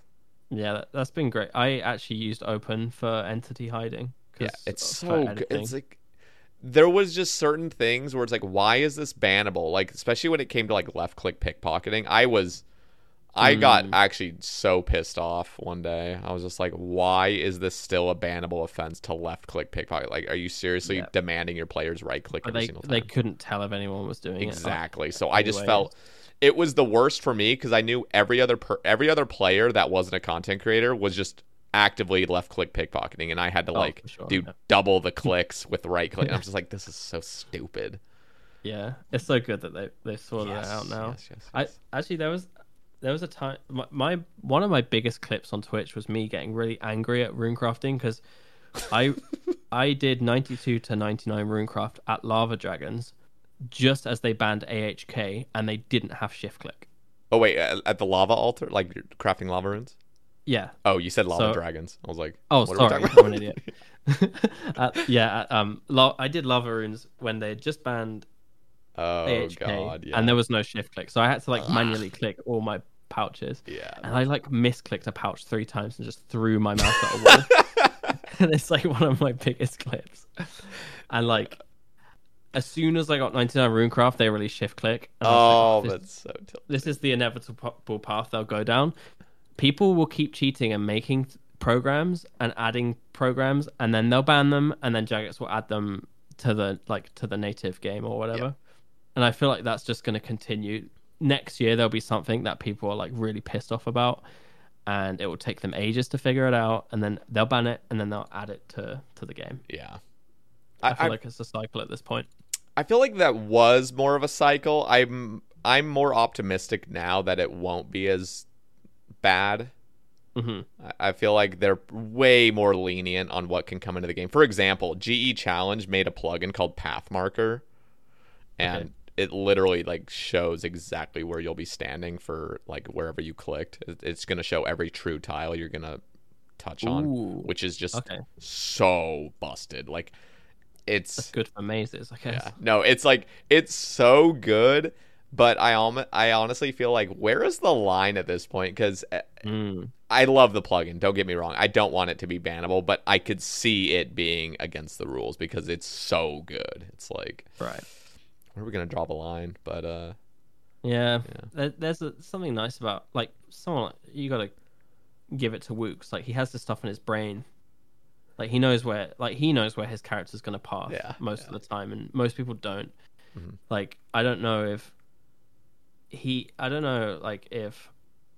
I've been talking to people. Some people don't think he's the best at PVM anymore, which is like such a contentious thing to say. But like, I feel like if everyone had to play on vanilla, I think he would be like still far better than everyone else. Yeah, I think that's a good take because Wooks doesn't play 12 hours a day every day. He has like a real life, and so he just comes on with content releases. And this isn't even debatable at this point. I believe there are players that are better mechanically. But I will say Wooks pioneers shit. He still does that. Exactly. Where like most people will take months and months and months and months of practice, and then they're like surpassed Wooks because they just spent so much time. But Wooks on release of things will just start picking it up and just dominating. Yeah, for sure. But yeah, no. I mean, have you ever seen Port Khazard? Like his achievements? Yeah, he's nuts. The Zuck thing he did with with the no, like where he was just waiting to eat. Yeah, that is just not attacking Zook and just recoiling it down, basically. Yeah. Like, that is so stupid, but so crazy talented to be able It's to pull very something creative. I don't know how people think like that. Dude, I'm not gonna lie, I don't think I've seen anything from Port Khazard on TOA yet, but I'm expecting something absolutely insane. Oh, there will be 100%. I don't think full invocations is even a possibility to complete, because you literally have to turn everything on, which includes the prayers not doing full protection, and you can't bring food or potions, which makes literally no, like, how the hell are you supposed to do that unless there's like some bug that's like purple sweets are not considered food or something, which is, you know, if anyone's going to do it, it's him though. I know. I'm like looking forward to like a 500 raid or something. Like, I wonder what the absolute cap is of being able to get a completion. I'm really excited to see. I've done a 340 once, and I was about to get it twice, and then my PC crashed last night. Ooh. Dude, this is just a short little tangent. My PC crashed for the first time since I've had this PC, and it was literally 15 seconds before the entire fight's over at a 340 raid. Yes, literally. I was on the final thing where you're just dodging the little black holes. That sucks. And my whole PC crashed. Like, OBS crashed, everything. I'm like, are you... I literally spent 6 hours that day trying to get one completion. That was going to be the completion. And it just got thrown. I'm like, I need to go to sleep. Like, I was so pissed off. It was bad. But, yeah, Port Khazard's going to do some crazy stuff. Yeah. He will, for sure. Okay.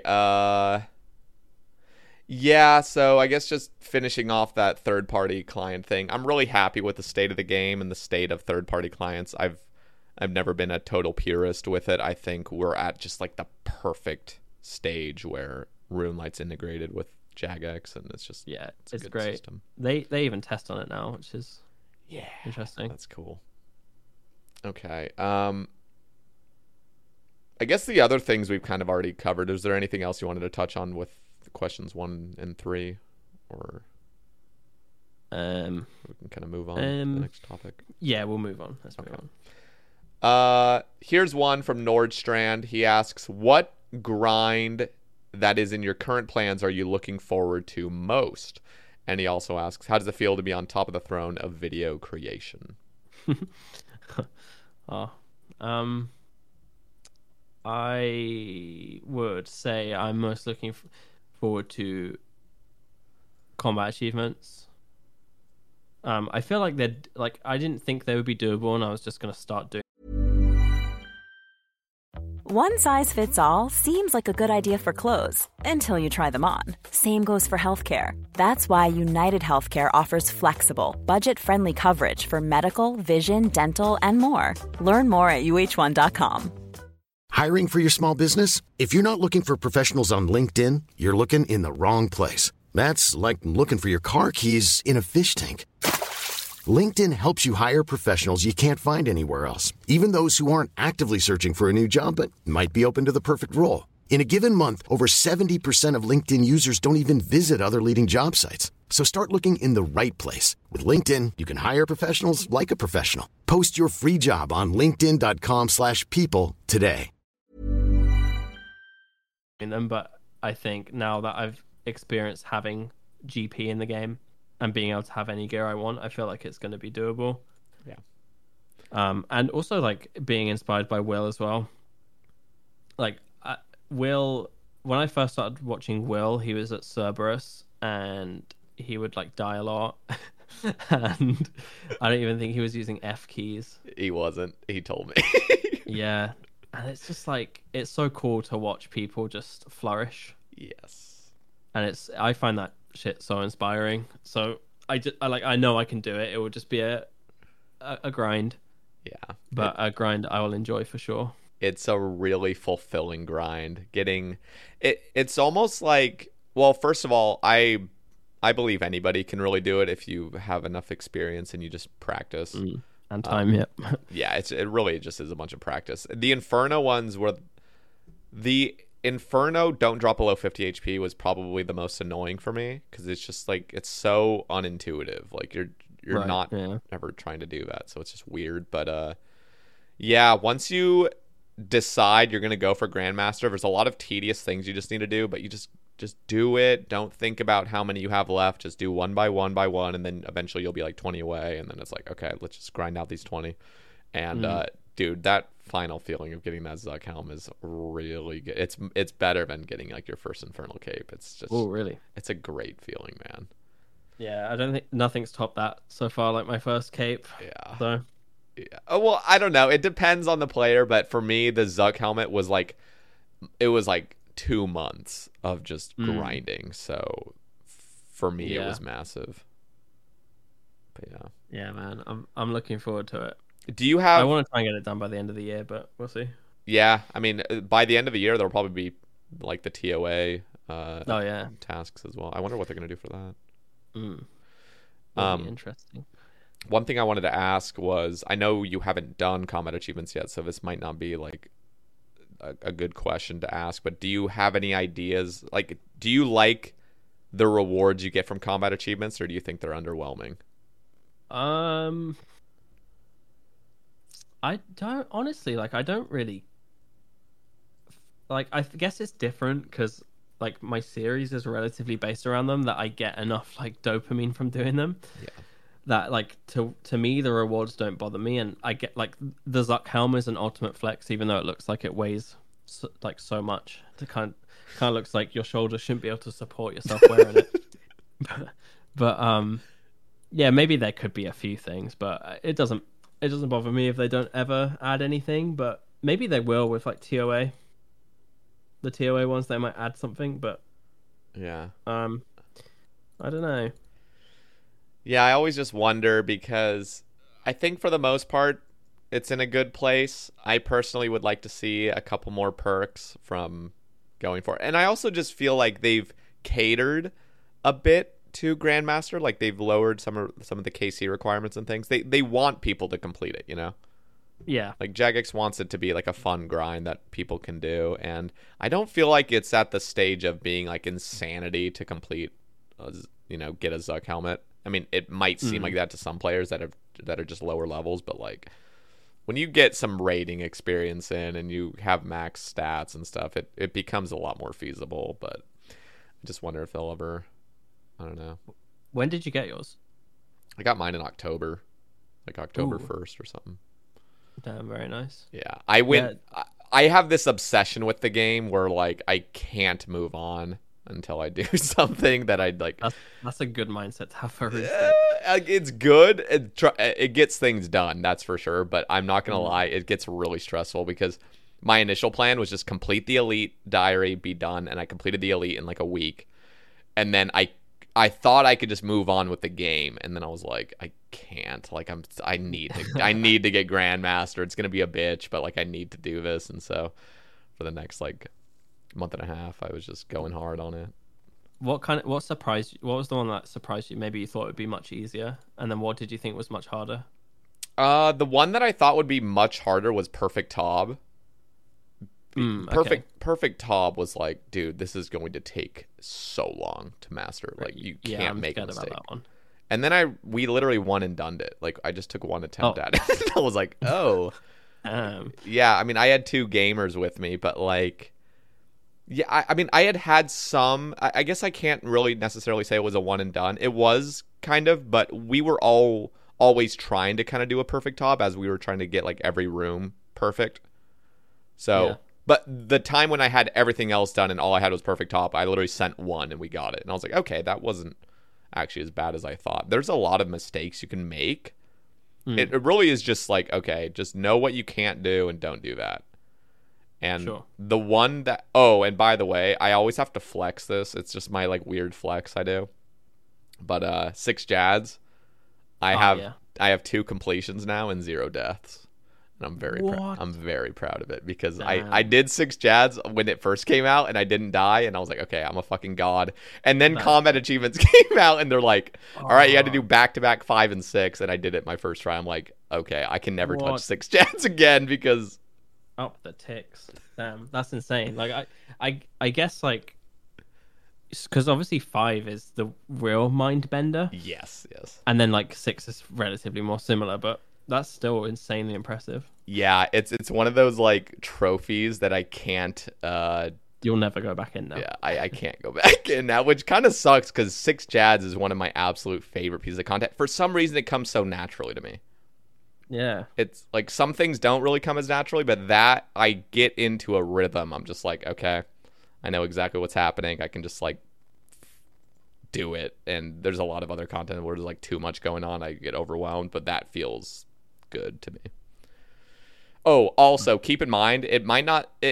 I used to do 6 Jads on Tournament Worlds, so it wasn't like my absolute first attempt going in. It was, but to be fair, it was years ago that I had practiced already. So I already you would need a refresher at least. Yeah, I just went in and I just went for it. And that's one of the flexes. But answering your question about what I thought would be easy and it actually ended up being hard was, 50 HP Inferno, obviously. And there was one other one I'm trying to think of that was just like really annoying. The Fight Caves one, just trying to get the sub 2630 was really tough for me because I didn't understand. I didn't know there was a wave solver. For like 5 attempts, I kept getting like 27 somethings. And then I realized, I can just look at the wiki and I can see exactly what the next wave is and just pre-fire, basically. So that was like the biggest help for me. I just didn't realize. So yeah. Do you? I have a similar thing with Fasanis. Like I thought doing 5 Fasani back to back would be really hard, but I found that kind of easy. Fasanis is such great content. It's so good. I love it. People hate it, but I love it. I'm sad that all the item prices have plummeted there because I don't feel incentivized to go, but I do love it. Yeah, part of the reason is like honestly, the items are just not great in the first place. Like, yeah, Inquisitors, Mace, and Inquisitors is kind of cool, but we got full Torva now, and the staves kind of all suck now, especially with the Shadow out. It's like, there really is no reason to. I don't know. For an Iron Man's perspective, Nightmare is almost at the point of like, why am I even doing this? Like it's everything's so niche and it takes so many hours to get. Yeah, man. Yeah. Okay. As a pet, I guess. Yeah, I have 4 pets, by the way. I literally got all 4 within like 2 weeks. I went on like a 7-month dry streak, and then I got 4 within like 2 weeks. And I was like, what is going on with this place? This back crazy. Before Fasanis was ever released, too. This is pre-Fasanis. Yeah, I didn't do any Fasani until like 3 months ago, and then I fell in love with it and did like 700. Damn. Did you get anything? What did you get? I went 450 dry for a drop. So my first drop came at 420-ish. I did 30 normals, 420 Fasanis, and I got a mace. So that was nice because it was worth a lot. Yeah. And then I got a plate body at like 680, and now I'm at like 720. So okay, just 2 drops, but good drops. Yeah, I guess so.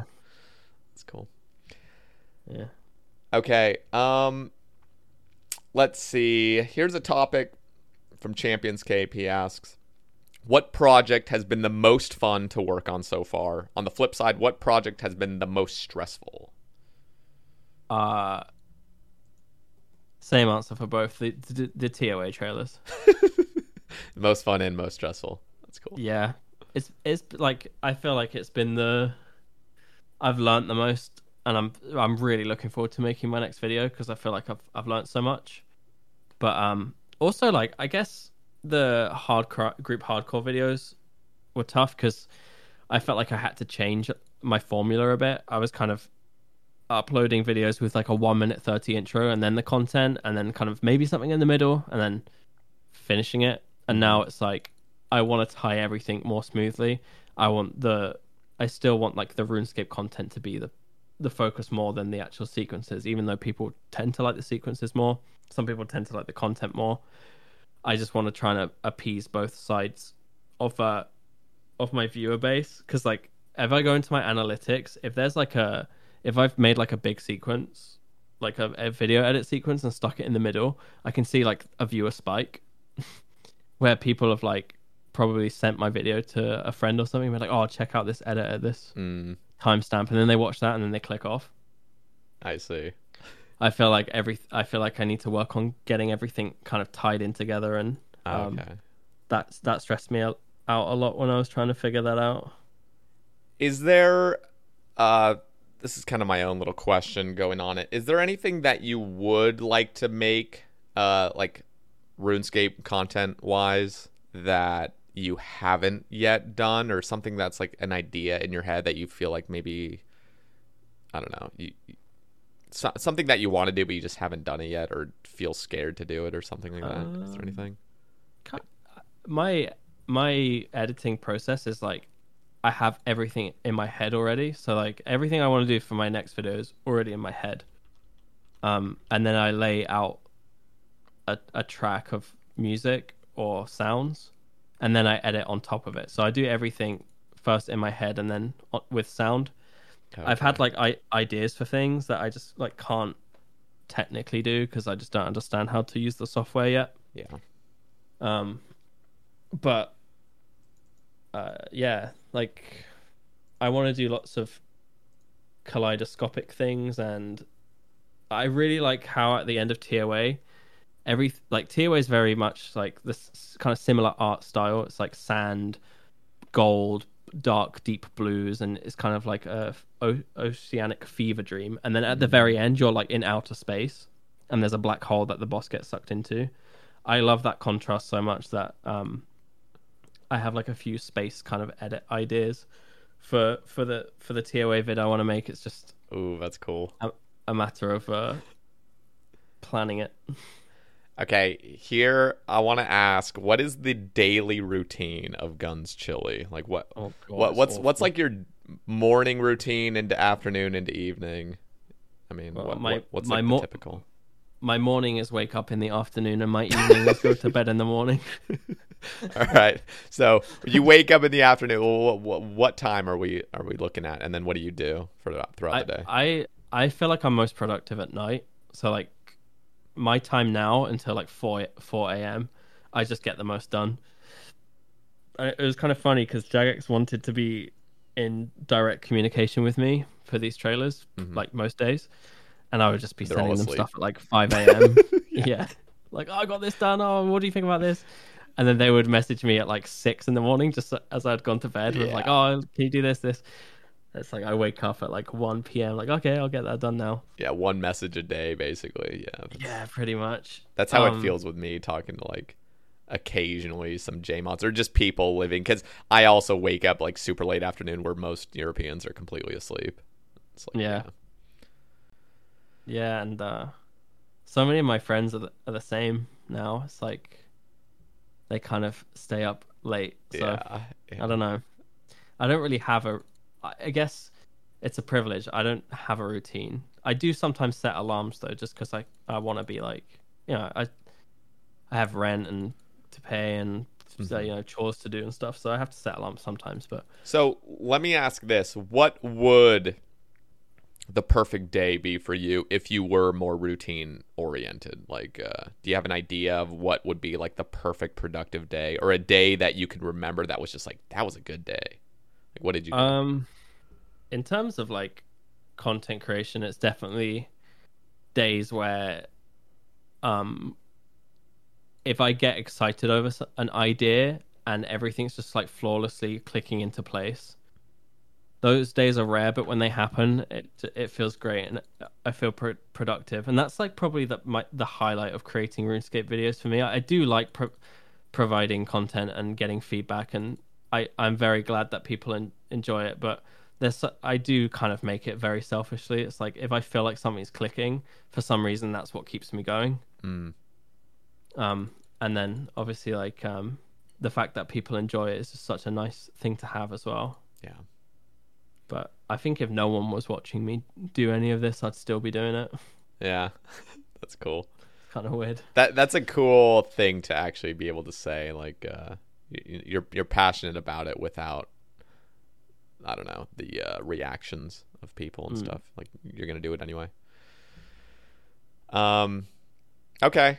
I mean, do you have like? Okay, well, here, let me add on to the question a little bit more. So, do you have like other activities that you like to do that's not content focused, like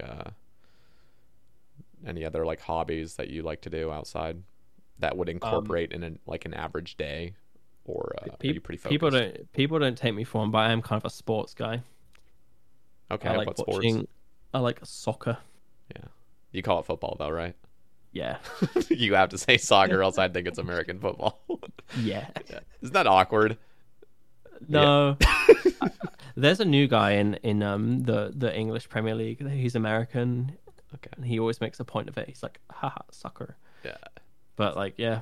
That's cool. Soccer is one of those things where I just absolutely suck at it. I used to be in soccer as a kid for a couple of years when I was a child, but I'm just not coordinated enough with my feet. I know it just takes a ton of practice. I mean, I see people juggling like a soccer ball and they just never let it touch the ground. I'm like, how the fuck? Like how is that? There's so much talent and skill to that, like being able to just nonstop juggle. I suck at it too. I just like watching it. Okay, so you're more of like a sports just consumer. Yeah. Do you do any sports? Like I know it gets more awkward the older you get, but like... Yeah, no, I don't. I have periods. I'm generally quite a lazy guy, and very much like I'm sensitive and comfortable. Like I don't push. I only kind of push myself in things that I'm comfortable to push myself in. But like passion. I got really. I started exercising a lot recently, and then I got COVID, and it just kind of like set me back so far. So yeah, I don't know. I'll get back into exercise at some point, but it's just not on my list of things right now. Yeah, you're which more is passionate bad, about really. other things. No, I don't. Yeah. I think it really just comes down to what you want in life, and if that's not something that's like on your plate, it's like clearly it's not that big of an issue if you're not motivated to do it. I don't know. I feel like the motivation comes naturally. At least for me, for years doing content creation, I was really lazy, and I just like. I'd have like little phases where I'd work out and like start exercising a little bit, and then I would just get out of the habit again because it was never a habit. It was just like, oh, I got to do this. I'm not feeling great. And then it was just only until this year where I just had this crazy motivation. Like I need to take care of myself because I had really bad habits. It's different when you're like a normal dude that's like eating healthy for the most part and just not being as active. But like for me, it was like fucking order a pizza at 2 a.m. and then like sleep on that shit. Yeah, not a sleep great on the floor, huh? Yeah, so damn. Get up in the morning. Yeah, you just listen to like 5 episodes. My whole life story. Kidding. I've been listening to you for like 8 hours recently. Okay, so it's been nice to listen and do Top and Toa at the same time, though.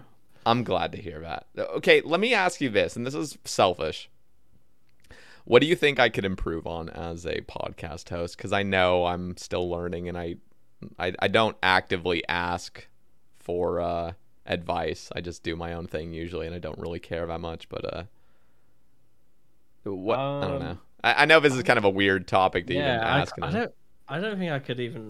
I can't critique really. Like I do my own podcast. It's not like it's just me and some of my clanmates. But like, so I understand a bit about the creation side of things. It's so nice to be able to. I found it really nice to be able to like do something that's not routinely content creation.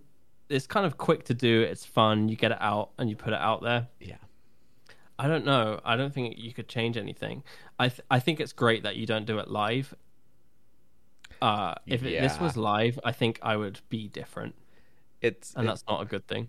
It's a different vibe, and people have asked me like, oh, why don't you like live stream it on Twitch? I feel like the whole podcast would become a joke in not a good way. It would be like us just reacting to trolls in the Twitch chat, and that would be all it is. It's like it'd be cool if you could do one in real life one day. I would. Okay, listen, when I think of like a vision, like when I have a vision of like what I would like to get to at some point, it's and I know this sounds like very it's a Sebe cat, it's OSRS focus. This is in a niche of a niche already, But I really do see, in the future, maybe if I stay consistent and stuff, I could get like a little studio or something and actually like fly people out. I think that would be so cool. Like that is a dream of mine. I don't see it being realistic as of right now, but in the super future, if everything worked out exactly as I wanted, that would be like just goals, complete hashtag goals right there. Like, if you don't dream about stuff like that, you can't move forward. Like a lot of people don't like to admit it, especially content creators. But like, I think the ones who make it the furthest are the ones that dream. I think there is something to that. Because you kind of have to. Yeah. Even if it's unrealistic, like, got to give yourself that motivation sometimes. Yeah. Have there ever been times where you've felt like content creation is not something you're going to do long term? Or have you ever been really burnt out or just realized Yeah, it happens a lot actually. Like, so what's the thought process behind it? Like what happens? This is such a toxic thing, and like, I don't like talking about it because it is toxic.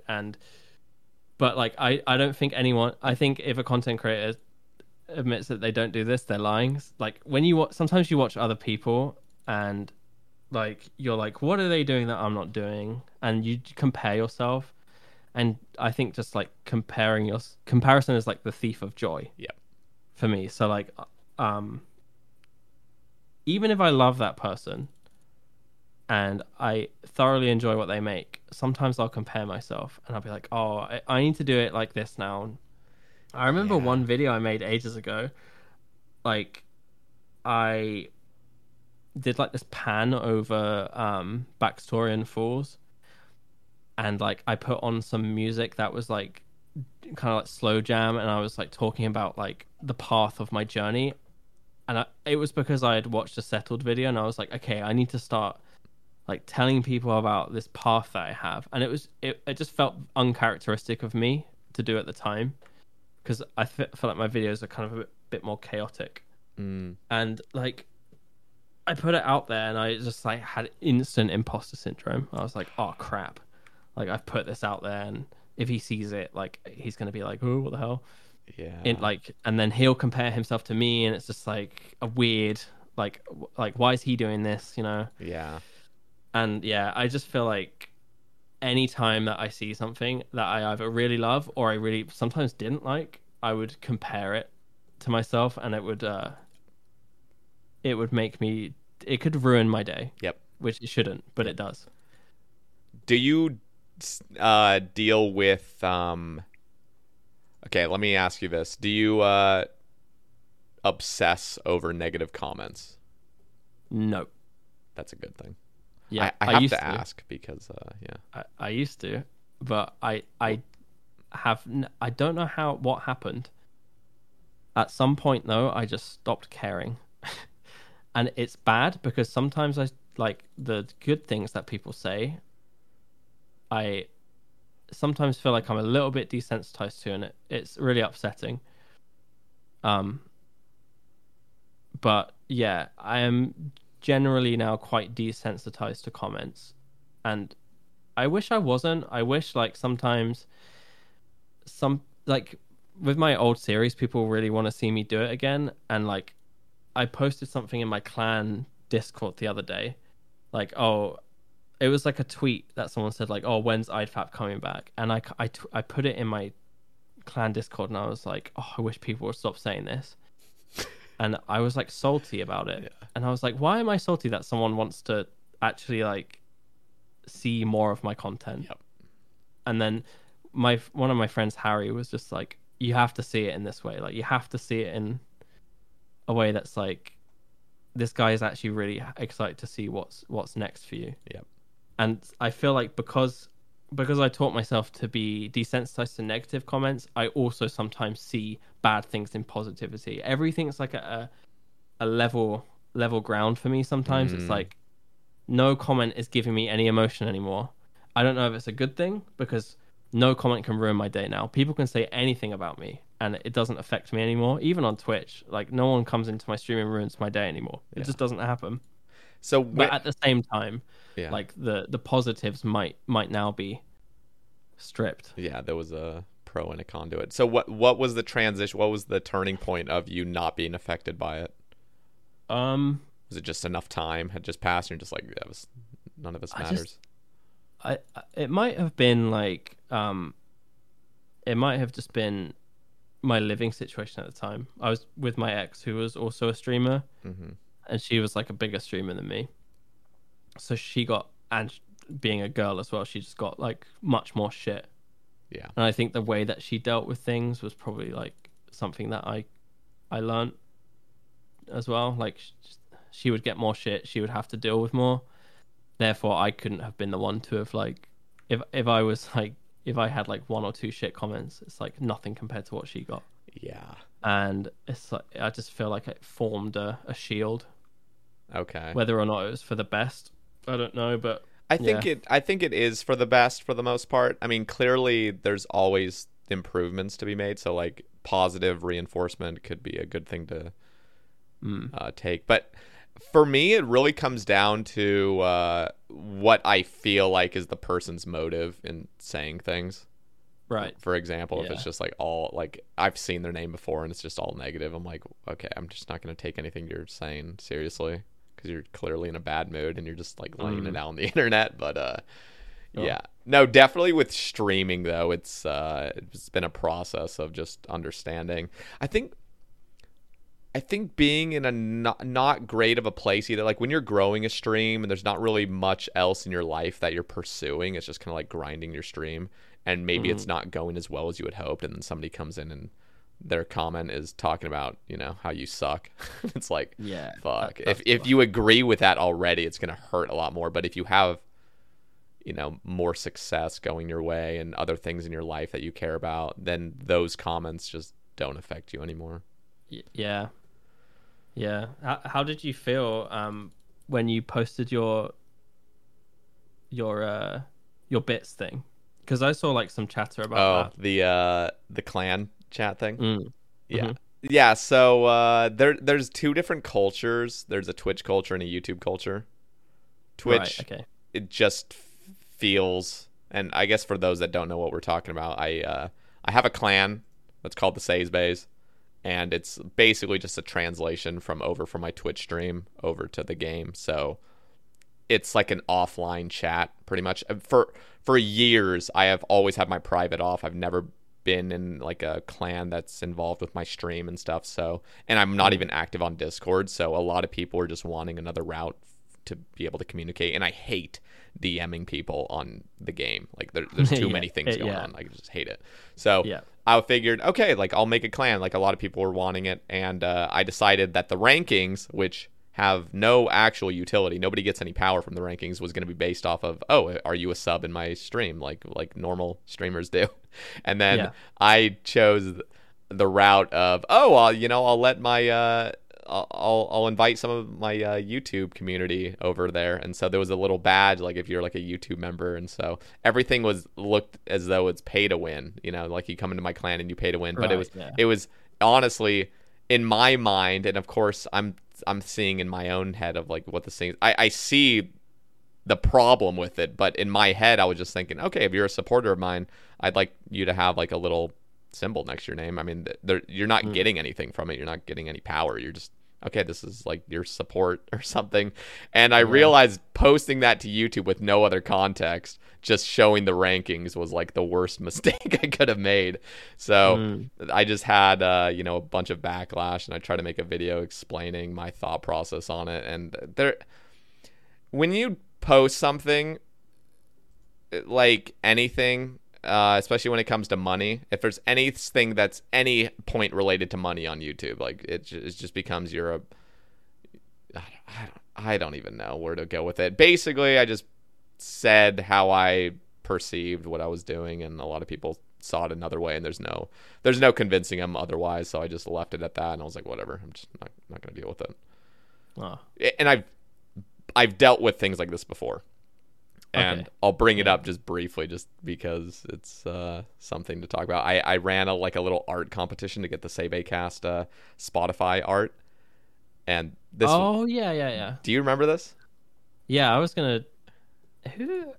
Yeah, I do remember this. Yeah, I remember forwarding it to a few of my friends who do like Twitch art. Oh, okay. Yeah. So I had like a $500 prize pool, and it was going to be $300 to the winner, or yeah, 300 and then 150, or it was like whatever it was. It was like 300 and then 150 and then $50 or something like that. Whatever equals up to 500. I don't remember the exact amounts, but basically I had like 6 total submissions, and 5 of them were just complete troll submissions. Right. And like plagiarized. Like, I mean, like they were just taking art from other people and just posting it in like GIMP and just like calling it their submission. I'm like, this isn't even your property. Like this.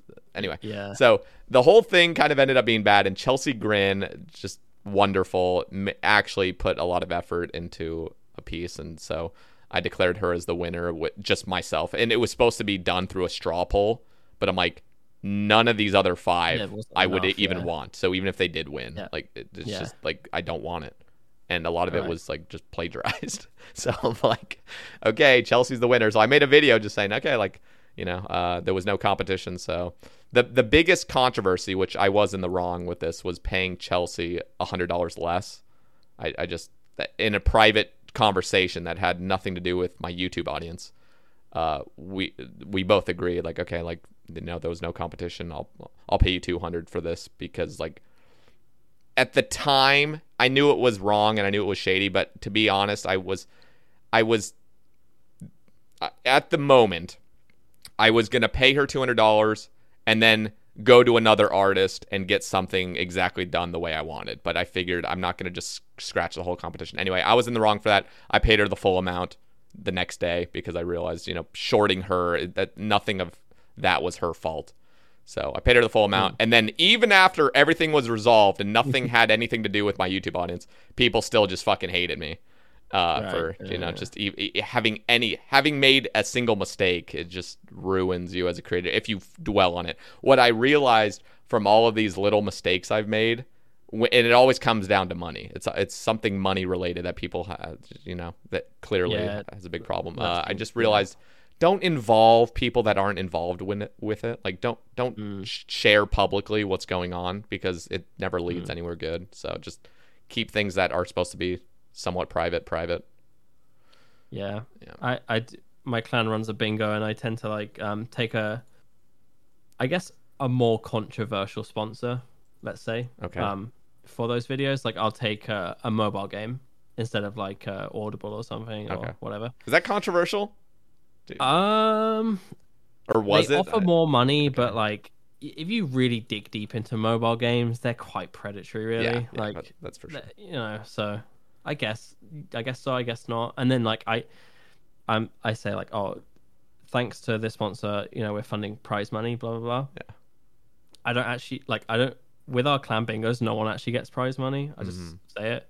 Instead, I put like between like $400 to $1,000 into like we have like a meetups section in our Discord. Yeah.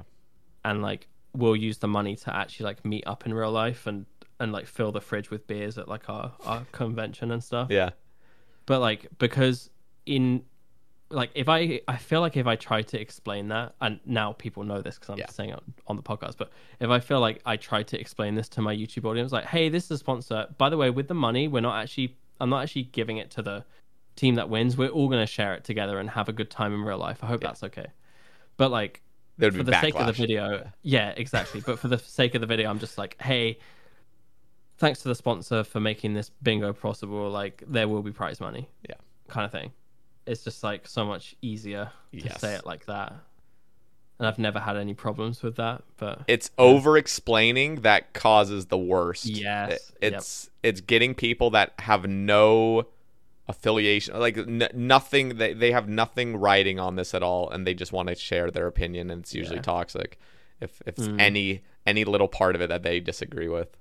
It's like, and what I've realized, those are the main two controversies that have been on my channel. I guess there was one like 3 years ago where there was a troll in my chat that I said I'd give him a TiVo if he a long story, by the way. I'm not going to go into this one, but basically, long story short, he did not win a Tebow, but there was a clip that was completely out of context, and he posted it to Reddit, and overnight, I just remember it got like 300 upvotes, and it was just like, this is years ago when nobody even knew who I was, and just some guy just basically painting a different narrative of like how I've been running giveaways all the time. This is literally I've never done giveaways on my stream. It's like, this is just, I was trolling around with this troll that's being toxic to other viewers, and I just offered him exclusively a 1 in 100 to just shut the fuck up, basically. I'll give him a Tebow.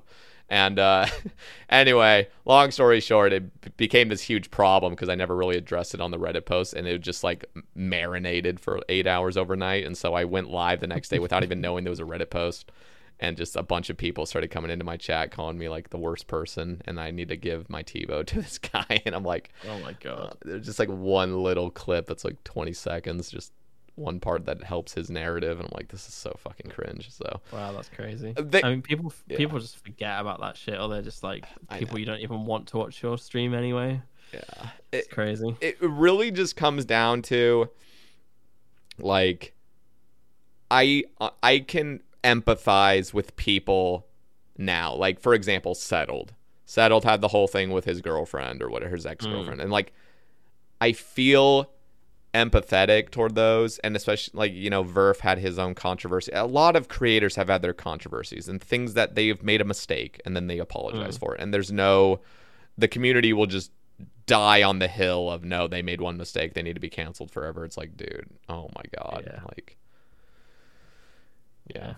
So I at least with my experiences, I can empathize with other people and not jump on a bandwagon of just like, oh, this is the next drama, let's jump on it and just ruin their fucking week, you know? Like, no, I avoid it.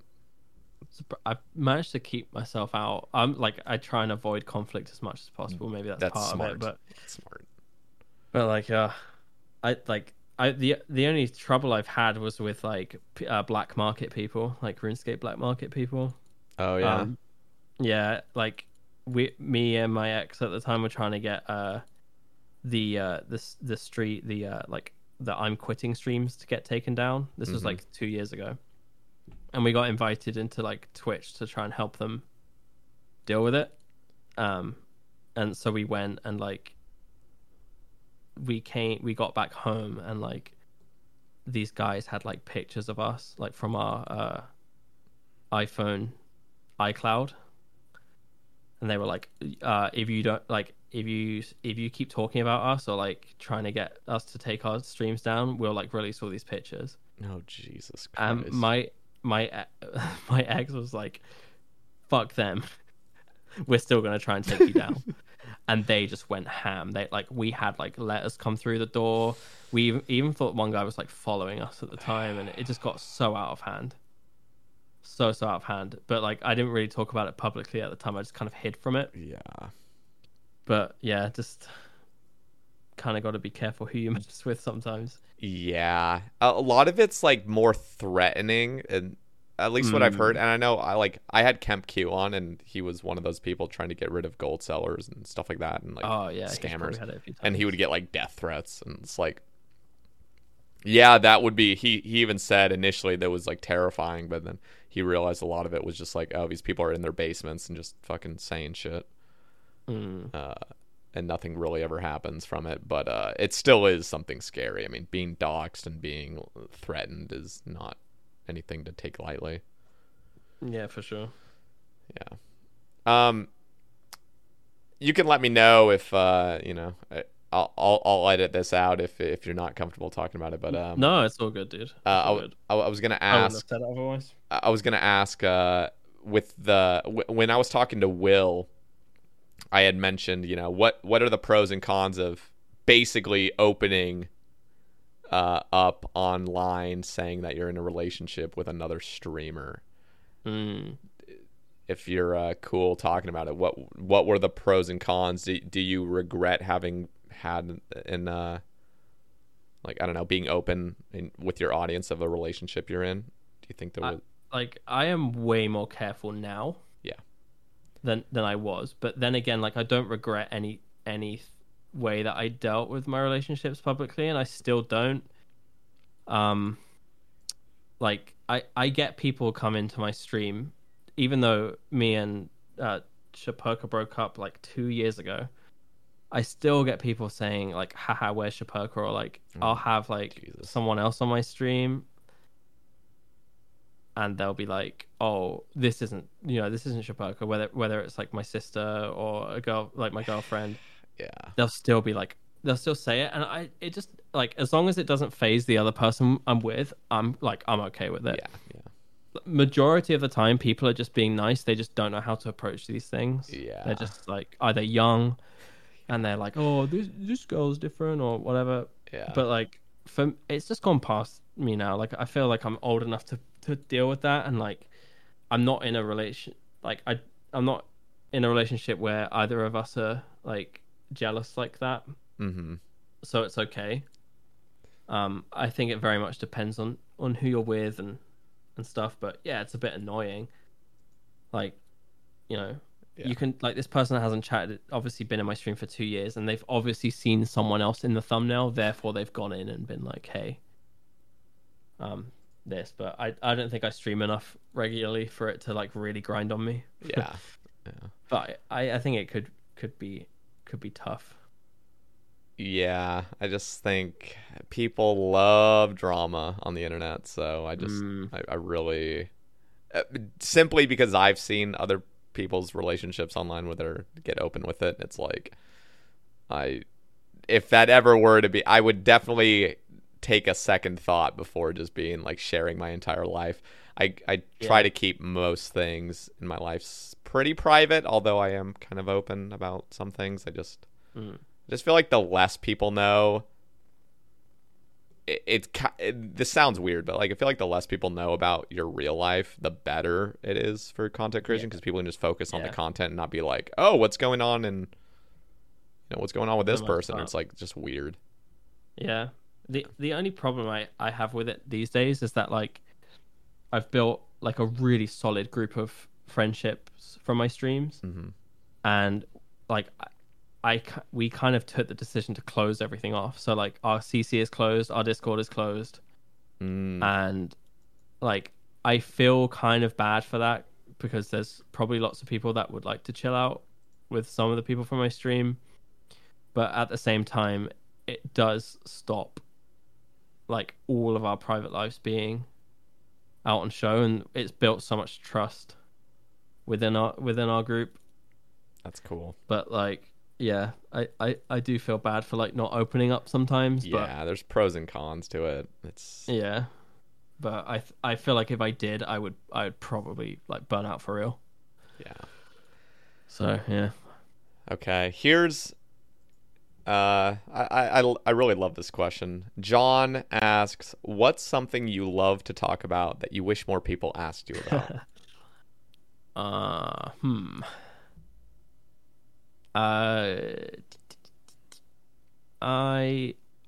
love to talk about broken things.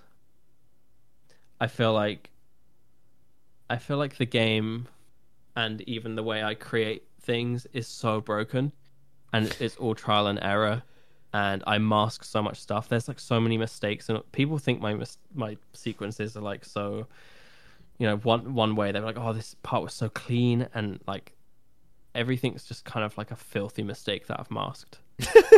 Like, I make something and I try and keep it to like what I have in my mind, and then I'll just put so much like band-aids on it. And I feel like that's how you can do that with RuneScape, because that's how the game is as well. Yeah. Like, the game's so janky and the engine's so broken that you break it and mold it into the way that you want to play. And yeah, that's like one of my favorite things I talk about that I guess people don't bring up a lot. And I've recorded my whole process of making the trailers, and I feel like if I release it, people will be kind of like, huh? Like, so many of the, like, Akka is like, his sword, his spear and his shield are like completely different objects from himself, that you kind of have to like tie them together. And Zebak is 2 NPCs. Yeah. And like Kefri's flies, I don't know if you've noticed, like the swarms, like when you kill them, they kind of like disperse in 60 FPS. almost. It looks like really? they're kind of like dispersing at like such a high frame rate, and like just weird things like that. Like Jagex didn't even know that they had the power to do that in their game engine and with the software they use. They like kind of discovered it by mistake. Interesting. And so like things like that could have been in TOB. Like, you know, the swarm around Bloat, they could have had like that kind of swarm. Okay. They just didn't. They just found it by accident. Anything like that, I love talking about. That's Like, cool. I don't know if you know much about Smash Bros. Melee. I used to play it as a kid. I've never like followed it in adulthood. Okay. Yeah, it's like on a competitive level, it's like such a beautiful accident. I don't think they ever intended it to be such a flawless game naturally, but anything like that, it's like my source. I love talking about stuff like that. Yeah, just beautiful mistakes in a way. Yeah. No, I mean, I'm not gonna lie. Old school RuneScape is such a beautiful mistake. I mean, I can't say it's a mistake, but just the rhythm of the game, the cool things that we've discovered. I mean, it's such a charming, quirky game that's completely broken, but there's something just so addicting about the rhythm of it. I don't know if you're a rhythm kind of person, but like that's what really glues me to this game long term. Is I've always been super into rhythm games. Guitar Hero, Donkey Konga, if you ever even heard of that, it was like a bongo game. You play with a bongo controller. Yeah, Donkey Kong is so good. Yeah, I loved games like that. Tap Tap Revolution on my first iPod Touch. I just lived. This explains why you like skilling. Oh, I mean, skilling is. That's why I like. Rhythm game. Yeah, that's why I like efficient skilling. When it comes to like Motherload Mine, where there's zero rhythm to it, I can't stand it. I'm hating my life. But as soon as there's a rhythm, the quarry. yeah, when there's a rhythm to it, it's like, this is my element. I love this. Do you produce any music or play any instruments? Funny you ask that, actually. Just last week, I purchased Ableton Live, which is just like the state-of-the-art, pretty much, music program. And I used to actually make beats back in like high school, like junior year. Just silly, you know. I wasn't any good, and I was using a budget application that just didn't really have many tools. But I do remember, and it's just because I was like obviously broke. I'm a kid. I don't have like money or anything to like get something nice to work with. But I was super into that. I mean, that was my passion. That was my that was what I wanted to pursue. And so in college, my first major was music. I had switched my major twice. It was music, and then English, and then communication, and then I literally just dropped out of school and just started playing RuneScape because there was nothing I was passionate about, and being a music major burnt me out so hard. It was unbelievable how just depressing it was. And it was not what I anticipated, because I wanted to go in learning how to compose and a lot of music theory and just really learn the basics of music so I could just start like producing beats and stuff. And I just fell out of it for some reason. So for the past 7 years, I've just completely avoided music. I think just that huge burnout. And then just lately, I've been listening to a lot of like progressive trance and other things, just music that's more based in like early 2000s. Okay. And I know my music tastes change all the time, but like for right now, I'm like, dude, I want to make stuff like this. Like I would love this. I know it's going to take a lot of work, but that's a little side project I've been working on, because I've realized over 3.5 years of dedicating my life to creating RuneScape content, there's something missing. I don't have any like other hobby really besides like I don't know, walking, I guess, is my new hobby, but I want to get into something that can fulfill me a bit more, and so I think music is going to be the route I take. It's going to take years to actually produce like good stuff, but I figured I might as well start now, because I am passionate about it, and the passion's coming back to me. So that's awesome. I feel like there's such a correlation as well with music and a lot of people who take the game very seriously. Yeah. Like Automelogy's so good at the piano, and oh yeah, there's like Hey Jace is like obsessive with his music taste, and yep. Yep. There's like, I feel like there's a lot of tie-ins with music and RuneScape. There has to be, especially with high-level PVMers.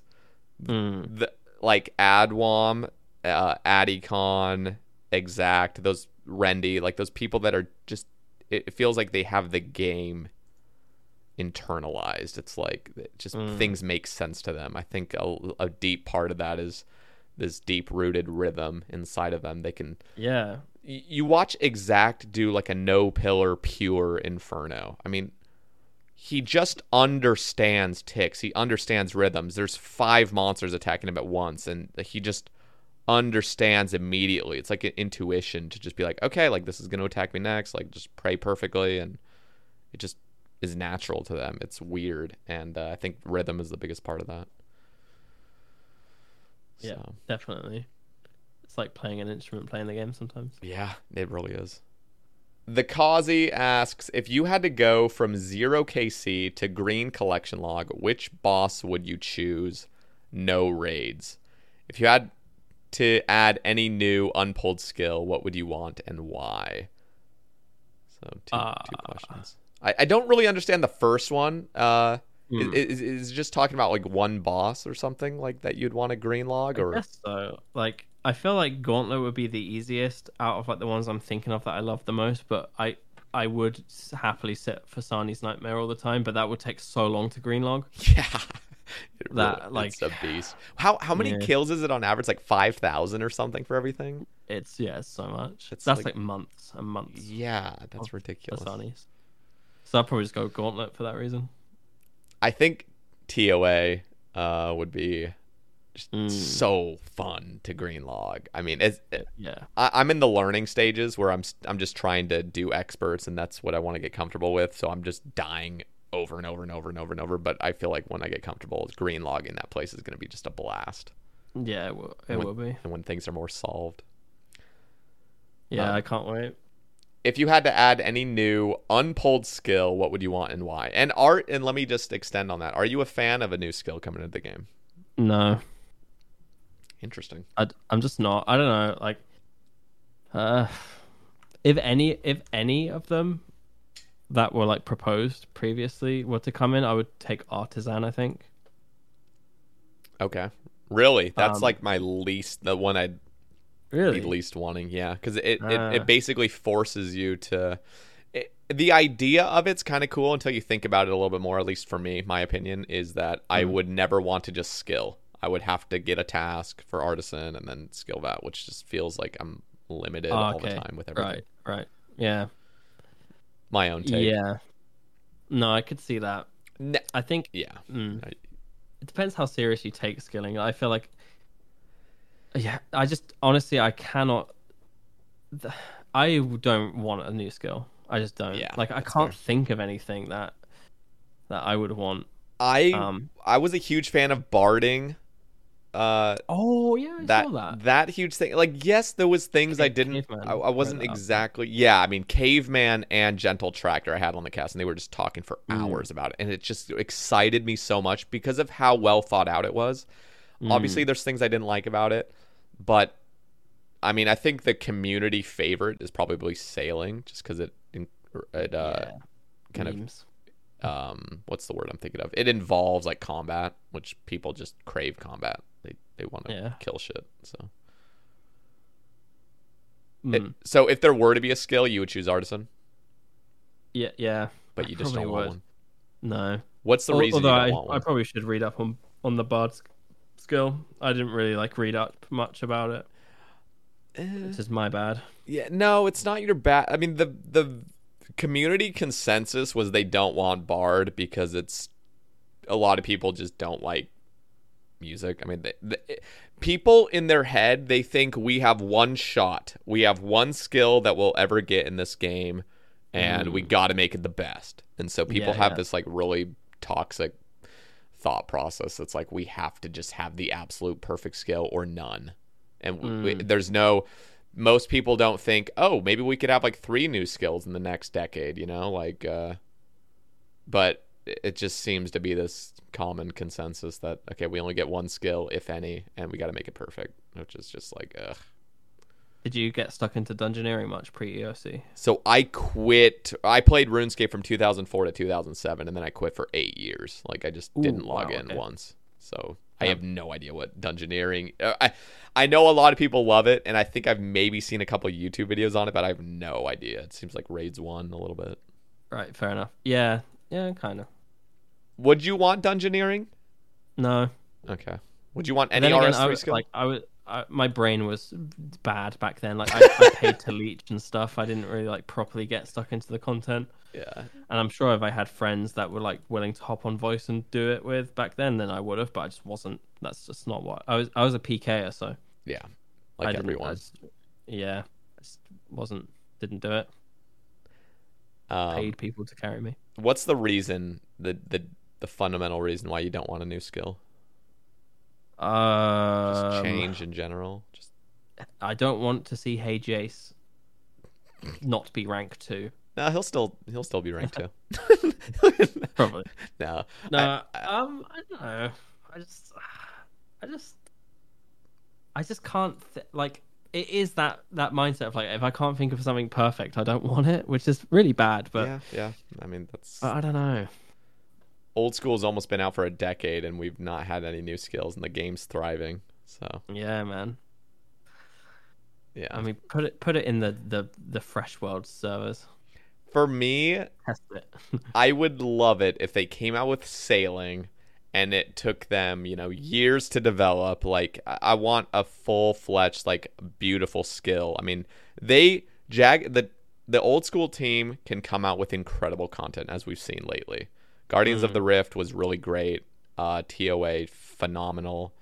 And without a doubt, I know that if they did come out with a skill like sailing or something, they could just nail it. It would take a lot of dev work, but in my opinion, I think it would be really good for the game, and it would honestly shake things up a little bit. And one of the things, a little bit selfish, is I would love to just see everyone's max capes go away for a month or two. That'd be hilarious. Yeah. I think it would be kind of just interesting to see. But there would obviously be cons to it, but I think the pros would outweigh it, in my opinion. I worry about people's health too. Like the race for 200 mil will be like intense. Oh yeah, because by the time a new skill comes out, there will probably be like 50 or more players that have 200 mil all, and so like you can just see the sweat like just going. But for me, I don't care about people's health. I mean, they do whatever they want. I mean, I care obviously, but it's like I'm not gonna force them to like play a certain amount of hours, do whatever the hell you want. But for me, the race would be incredible to watch. It would be insane. Yeah, it would just be such a fun aspect. And Link's Titan, I doubt would come back for it, and like a lot of players probably wouldn't come back. But those that do would take it really seriously, and I think it would kind of bring back that kind of skilling atmosphere that I've kind of missed. That deep competition for rank 1 is just really exciting. Yeah. Do you watch the have you been watching the Max Cape from scratch stuff? Yes. Yes. I like that. Yeah, it's really, I mean, you got Hebox Yonga, who's literally one of the most talented skillers ever on Old School. Yeah. And the dude is jacked IRL too. I mean, the dude is just like I've seen. Yeah.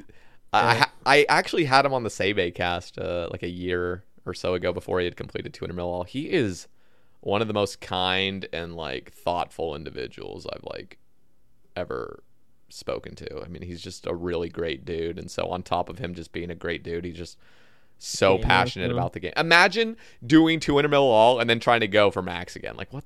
Like you got to have so much passion for the game, and it's just cool to see.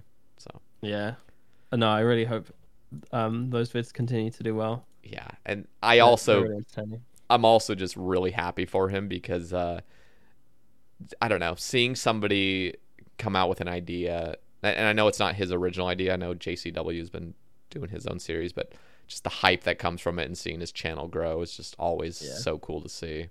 Yeah. So. It's funny as well because like I watched the first episode and there wasn't like much big brain stuff going into it. Mm-hmm. Like he had to follow like a very strict like questing kind of path, and then when the skilling really gets going, it's like whoa, this guy's nuts. Yeah, it's really really cool to see. Would you have you had someone on twice yet? Yeah, I've had let's see, Rigondow I've had on twice, Randalicious, Uncle, Whale, Steamrolled Tail First, if you know who he is. Cool. And some other people. Secon, Lopsy. Yeah. A few. Yeah, you should get him back on. I'd love to hear more about the series. I would absolutely love to get him back on.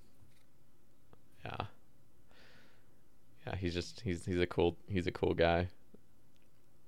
Okay. Here's a topic from Polo Bay. Kind of already covered, but if there's anything else. He said he'd love to hear about your art journey.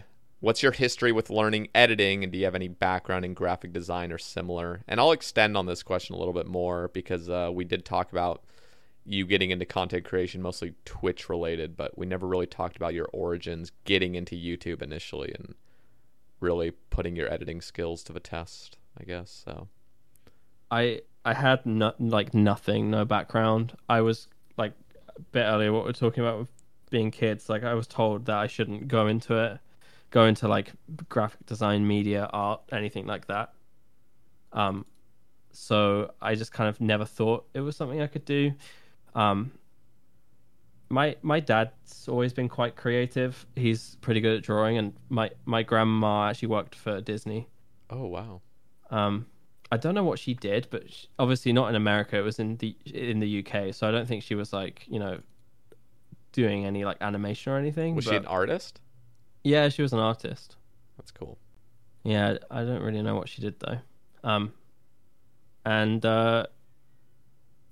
So I didn't really like think I would do YouTube. But like it's a weird way of how I got into it. It's actually all Mr. Mammal, pretty much. Really? Yeah, because Cerberus came out and he had just started to go really dry on the Prim crystal, and I was just releasing Twitch highlights. I wasn't really actually making proper videos. And he was going so dry on this Prim crystal, and I got the level on my Iron Man at the time to go and do Cerberus. So, and I got it in like 5 KC. So, as like a joke, I was like, how about I make like this over edit for like the Prims? I'll like turn them into like Air Max Jordans and like zoom in and out on them and like send my character off into space and stuff. So I was like, okay, I'm gonna spend like a week doing this because I think it's funny. Yeah. And so I like downloaded I was using Windows Movie Maker at the time, so I was like, god, that old I'll hop onto Camtasia for this. So I went onto Camtasia and I used I just used so many GIFs and presets, and I just like shoved them all on top of like this image of my character standing still wearing the boots. And it was like my first video that got over 1,000 views. It ended up getting like 20,000, which was back then was like a lot for a RuneScape video. Yeah. And I was like, oh, okay, people want to see this kind of thing. Like back then I thought all of my videos had to be like humor driven. I like narrative and storytelling was just not really like a big thing back then. Like no one really like did that. So I was like, okay, I'll just keep making these like funny edits.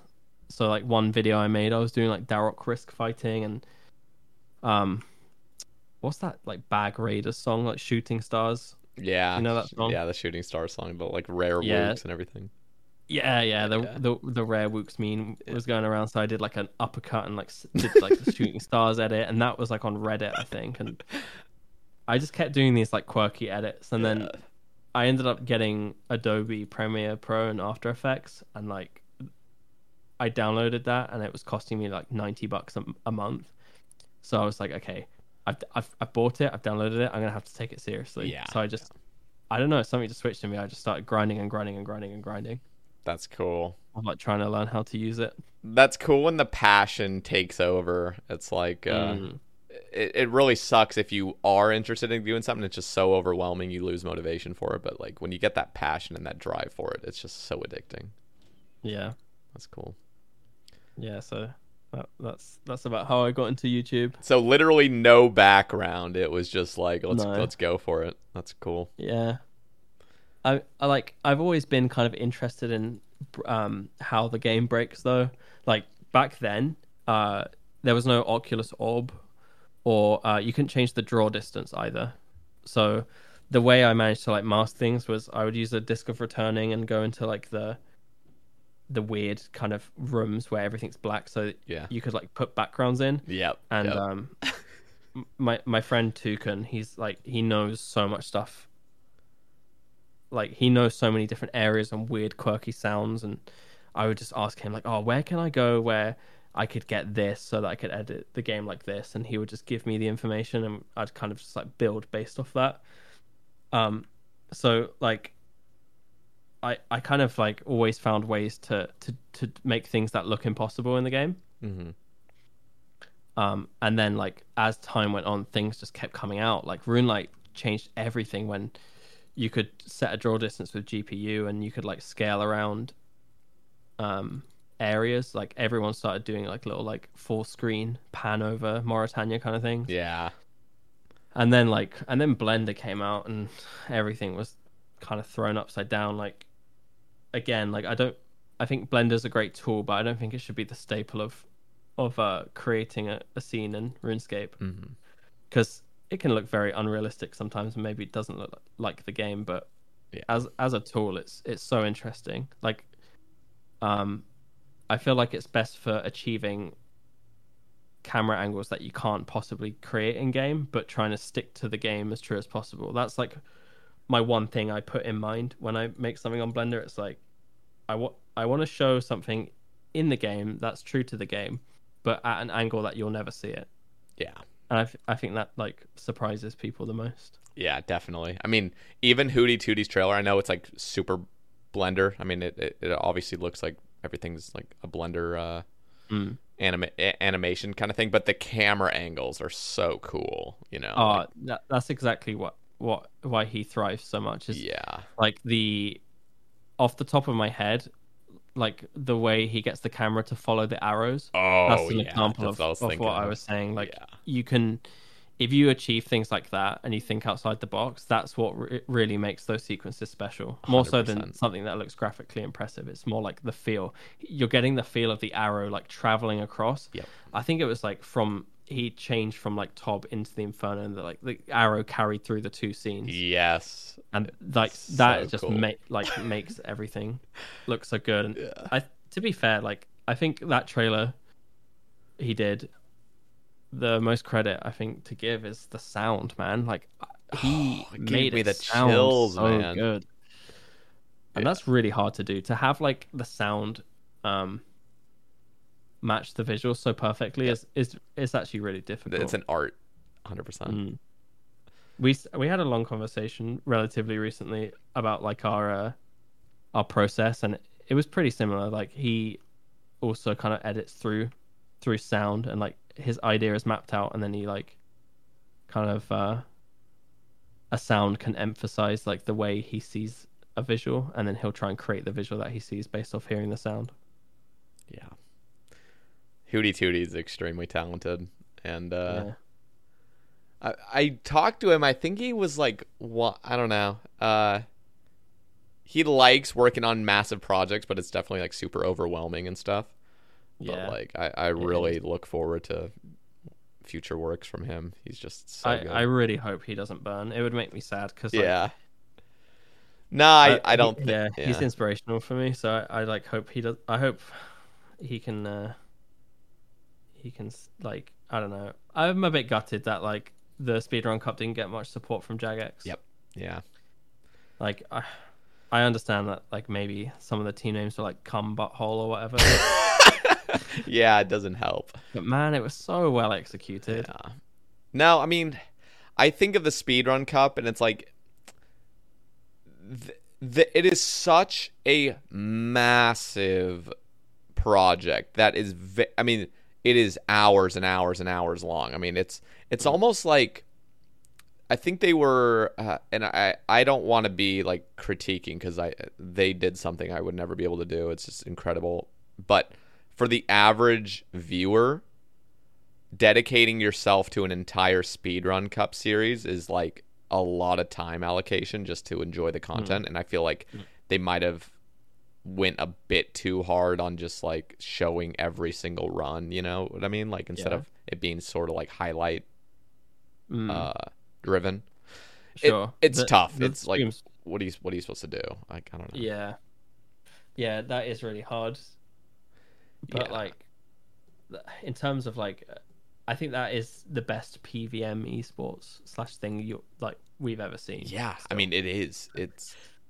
It just really stinks that, like what you said, it just didn't get as much support. And honestly, I think, and this is my own like crappy takes, is like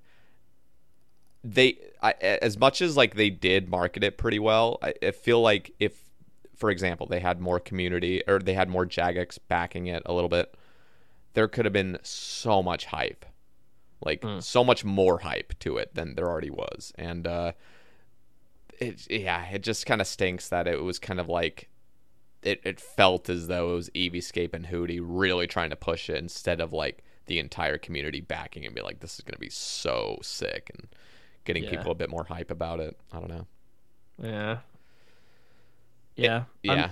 I feel like as well, this is a slight tangent, but with RuneScape, like it took me a while to realize this, but there's just people that just don't like some content, you know? Like some people really don't want to sit and watch me make a cinematic, or like they don't want to sit and watch someone like talk about how they're doing Bandos or whatever. Like some people just want different things, and I feel like it's quite dividing in a way. But like I have a lot of viewers that don't even play the game, that just watch my sequences and then they click off during the actual gameplay, and then I have people that just skip the sequences and they just want to see me fill in log slots. It's kind of crazy, but it's impossible to please everybody. You can't please everyone. Yeah.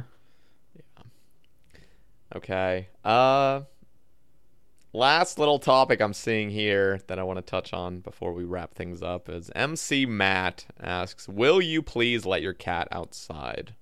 Do you want to go out, Gandalf? My cat's called Gandalf, spelled Gandolf. I love that.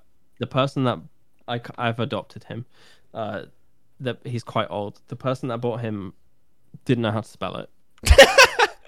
This is Gandalf. So it's Gandalf. I live in like a weird farming town at the moment. I'm looking to move, but yeah, he's very smelly and old, and he always wants to go out and then always wants to come back in. So I think that's where that meme comes from. I love it. But he's a very happy boy that you're allergic to.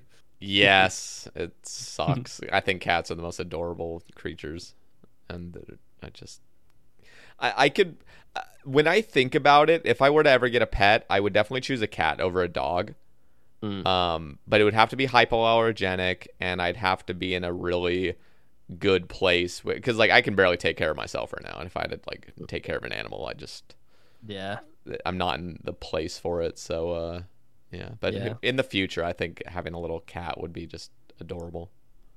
You get short haired ones, I guess. Yeah, or even like a Sphinx cat, one of those just naked, ugly ones. They're apparently super loyal, though. They're like very loyal to their owner. Yeah, I bet. So, do you know Dromy? Dromy? Yeah. Yeah, Dr. Dromy? I think, yeah, he has one, right? Oh, I don't know. Does he? I think so, yeah. He's never met. Maybe he's mentioned it. He trolls a lot in my streams. So I don't know whether to take him seriously or not sometimes. Yeah. Yeah, I've never seen a real Sphinx cat in real life. So I've seen pictures of them, and I'm like, Jesus Christ, they are terrifying. But at the same time, like, I kind of like ugly creatures that are like, as long as they're not dirty, you know what I mean? Like smelly or dirty and stuff. If they're just ugly, I can appreciate them. Yeah. Yeah. I'm like that with RuneScape pets. I love the Abyssal, the Protector, Rift Guardian Abyssal Protector. Pet. Yeah, people hated it. But yeah, a lot of people hate it. I also like, one of my favorite pets that's super underrated is Kraken. Oh, yeah. I love Kraken. I love tiny pets. I love the little tiny ones, and I love that Kraken every single Christmas has a Santa hat. Ah, yes. It's just like perfect. Yeah. Are you excited about the Wilderness boss changes? Yes, I actually am. Now, I'm probably one of the people that would least be looking forward to it simply because I just completed the Wilderness a couple months ago, like fully. Oh, I did 2 weeks ago. Really? Congrats. Yeah, I got Vetian Pet was the last thing. Let's go.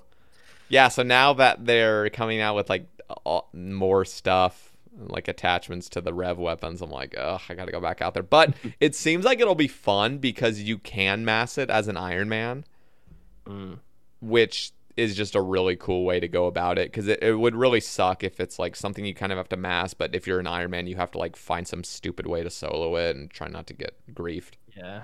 So, I forgot about rev weapons. I don't have those yet, so I'm not. Yeah, not but you're talking about like you've had all pets and stuff out in the wilderness. And stuff. I've had everything from the main bosses. Yeah. Yeah, that's cool. Yeah, I went like really hard. I got like full Dagon High, all rev weapons, Eternal Glory, full Chaos outfit. Like I went hard for a long time. I also spooned every single pet though, so keep that in mind. I literally didn't go above rate for any pet. So that was definitely a help. If I had gone like 4 times rate of one pet, I would have just never completed the wilderness. Yeah, it would be rough. Yeah, like imagine like there's somebody that went like 10,000 dry of Vedion. I'm like, fuck that. That just sounds like hell. I don't know. Yeah, that would not be fun. Spider, I wouldn't mind so much, and Scorpia, but bear and the skeleton, nuh-uh. Yeah, no, thank you. You know, I lost my first Callisto Cub. I didn't insure it, and I died to a Mithril Dragon later that day with it out. Whoa. So, no way. Yeah, I got the Callisto Cub at like 9:40, died. It was like my first week of streaming. I literally got it and lost it on stream. And then I ended stream because I was so pissed off. I forgot that you're supposed to insure pets. I just like it spaced my mind for an hour. So, but I regrinded it and I got it again like 700 kills later. I was like, fuck yeah. Not so bad. Okay, Tom, I have really thoroughly enjoyed our conversation today. I really appreciate your time this afternoon. Thank you so much. I got 2 more questions for you to wrap things up. And first one is, where do you see yourself in 5 years from now, and where would you like to be? And then the last one is 3 shout-outs from the community. So. Ooh. Okay. Oh, that's tough. I would like to be doing the same thing. But have maybe stretched out my profile a bit in terms of like working on things outside my own channel. Mm-hmm. So I'd like to make a music video one day as well. Ooh, with original music or like just a song you already like? Maybe both. The thing is with making a RuneScape music video is that like it's gonna get claimed. Yeah. And yeah. No money. It's a bit risky. Yeah. No money, and it could get blocked as well if the artist is like, yeah, I don't want my whole song on YouTube like this. Yeah, what you really need to do if you're like really going to spend a lot of time is just contact the artist directly and just be like, hey, yeah, can I just use this? I do that sometimes for my own videos. How has it worked, by the way? Because I've never actually reached out when I've added music, mainly because there's like multiple songs usually, but. I think it's like I think it's like how you approach them. Like I make half the video and then I send it to them as like an unlisted and like, hey, I really love your song and I think it would be a great fit for this part of my like video game video that I'm making. Obviously, and then I always say like, obviously, I'm okay with it being claimed and the revenue going to the label. I just kind of want to know if it would get blocked or anything. And you know, like honestly, 80% of the time they actually respond. And I'd say of that 80% that do respond, about half of them actually say, "Oh, we'll whitelist your channel." That's cool. Like I have whitelists from UMG Australia, which is crazy because UMG are known as like universal money grabbers, right? They claim everything. And I asked to use a Tame Impala song on my video once, and they were like, "Yeah, we'll whitelist your channel." Wow, that's so cool. Which is crazy. So honestly, if you're a content creator and you want to use copyright music, it's always worth asking. Yeah, that's really interesting that they're so willing to just whitelist. Yeah. There's like a few SoundCloud artists and some vaporwave artists and some lo-fi creators as well that I kind of like have talked to, and they've been like, yeah, that's awesome, sure. So yeah, it's worth asking all the time. That's cool. So next 5 years doing the same thing and potentially working on some other little projects and reaching out, I guess, more community-driven projects, I'm assuming. Yeah, that would be great. That's cool. All right. Well, now's the time for 3 shout-outs. So anybody in the community. It doesn't have to be the top 3. Just sure. Any. I want to shout out my friend Wedges. His name's Dan. He is probably one of the unknown great players on RuneScape simply because he's so good at grinding. He, I think, was ranked 2 Sire for his pet. And he went, I think he's like rank 15 Vorkath for a Skelly Visage. He gets so unlucky on so many things, but he also gets lucky at some things. But he has the best mentality for out of any RuneScaper I've ever come across. He'll go so dry and he'll be able to grind through that grind for 10 hours a day and not complain. He'll get a bit grumpy, but he just has this brain that I've never encountered before on RuneScape. And he's killing it at TOA right now. He's up every day, grinding through. He's been so unlucky at TOA so far, but he's just loving it. And he's taught me so much about how I should play the game. And I find joy in places that you shouldn't find joy in the game now because of him. So Hell Wedges. Yeah. I want to. Who else do I want to shout out? Who plays in the community? This is tough. I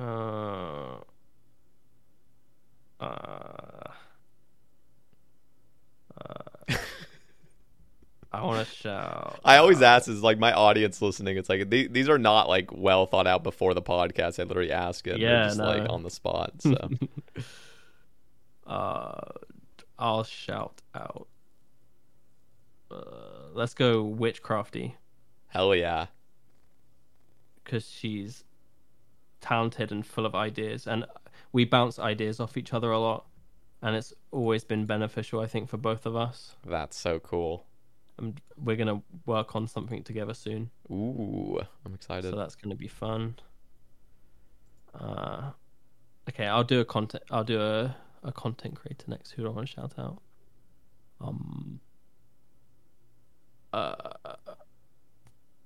I'll shout out Will. Hell he's yeah.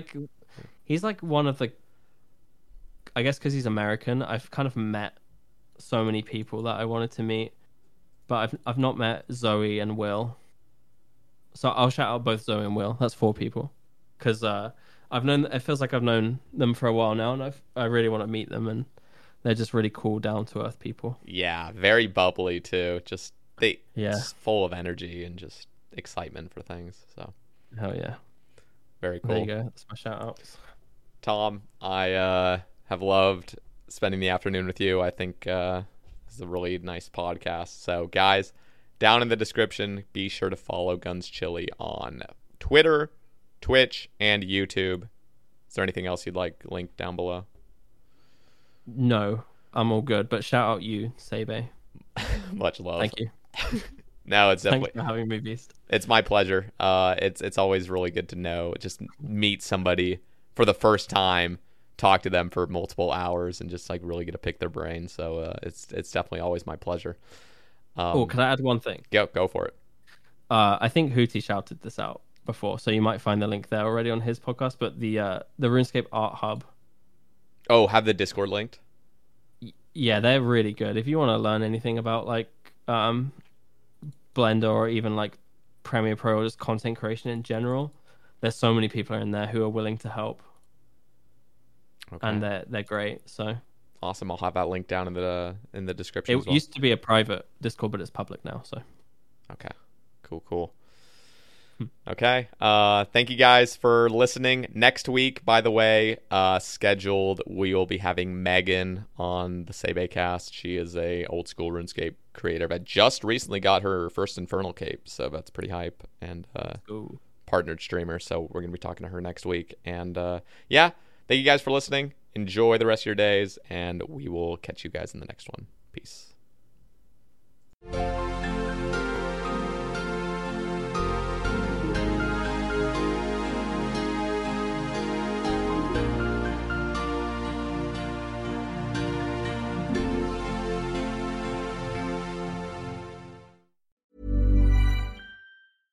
Even when we're on a budget, we still deserve nice things.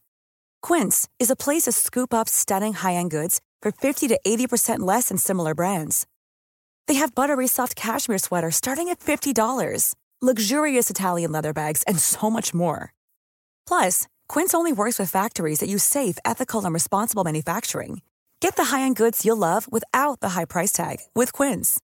Go to quince.com/style for free shipping and 365-day returns. If you're looking for plump lips that last, you need to know about Juvederm lip fillers. With Juvederm Volbella XC and Juvederm Ultra XC, your lip look, whether it's subtle or bold, can last up to 1 full year with optimal treatment and no additional maintenance. Find a licensed specialist and see if it's right for you at Juvederm.com today. That's JUVEDERM.com. Add fullness to lips in adults over 21 with Juvederm Volbella XC or Juvederm Ultra XC. Do not use if you have severe allergies or a history of severe allergic reactions, or if you're allergic to lidocaine or the proteins used in Juvederm. Tell your doctor if you have a history of scarring or taking medicines that decrease the body's immune response or that can prolong bleeding. Common side effects include injection site redness, swelling, pain, tenderness, firmness, lumps, bumps, bruising, discoloration, or itching. As with all fillers, there's a rare risk of unintentional injection into a blood vessel, which can cause vision abnormalities, blindness, stroke, temporary scabs, or scarring. For full, important safety information, visit Juvederm.com.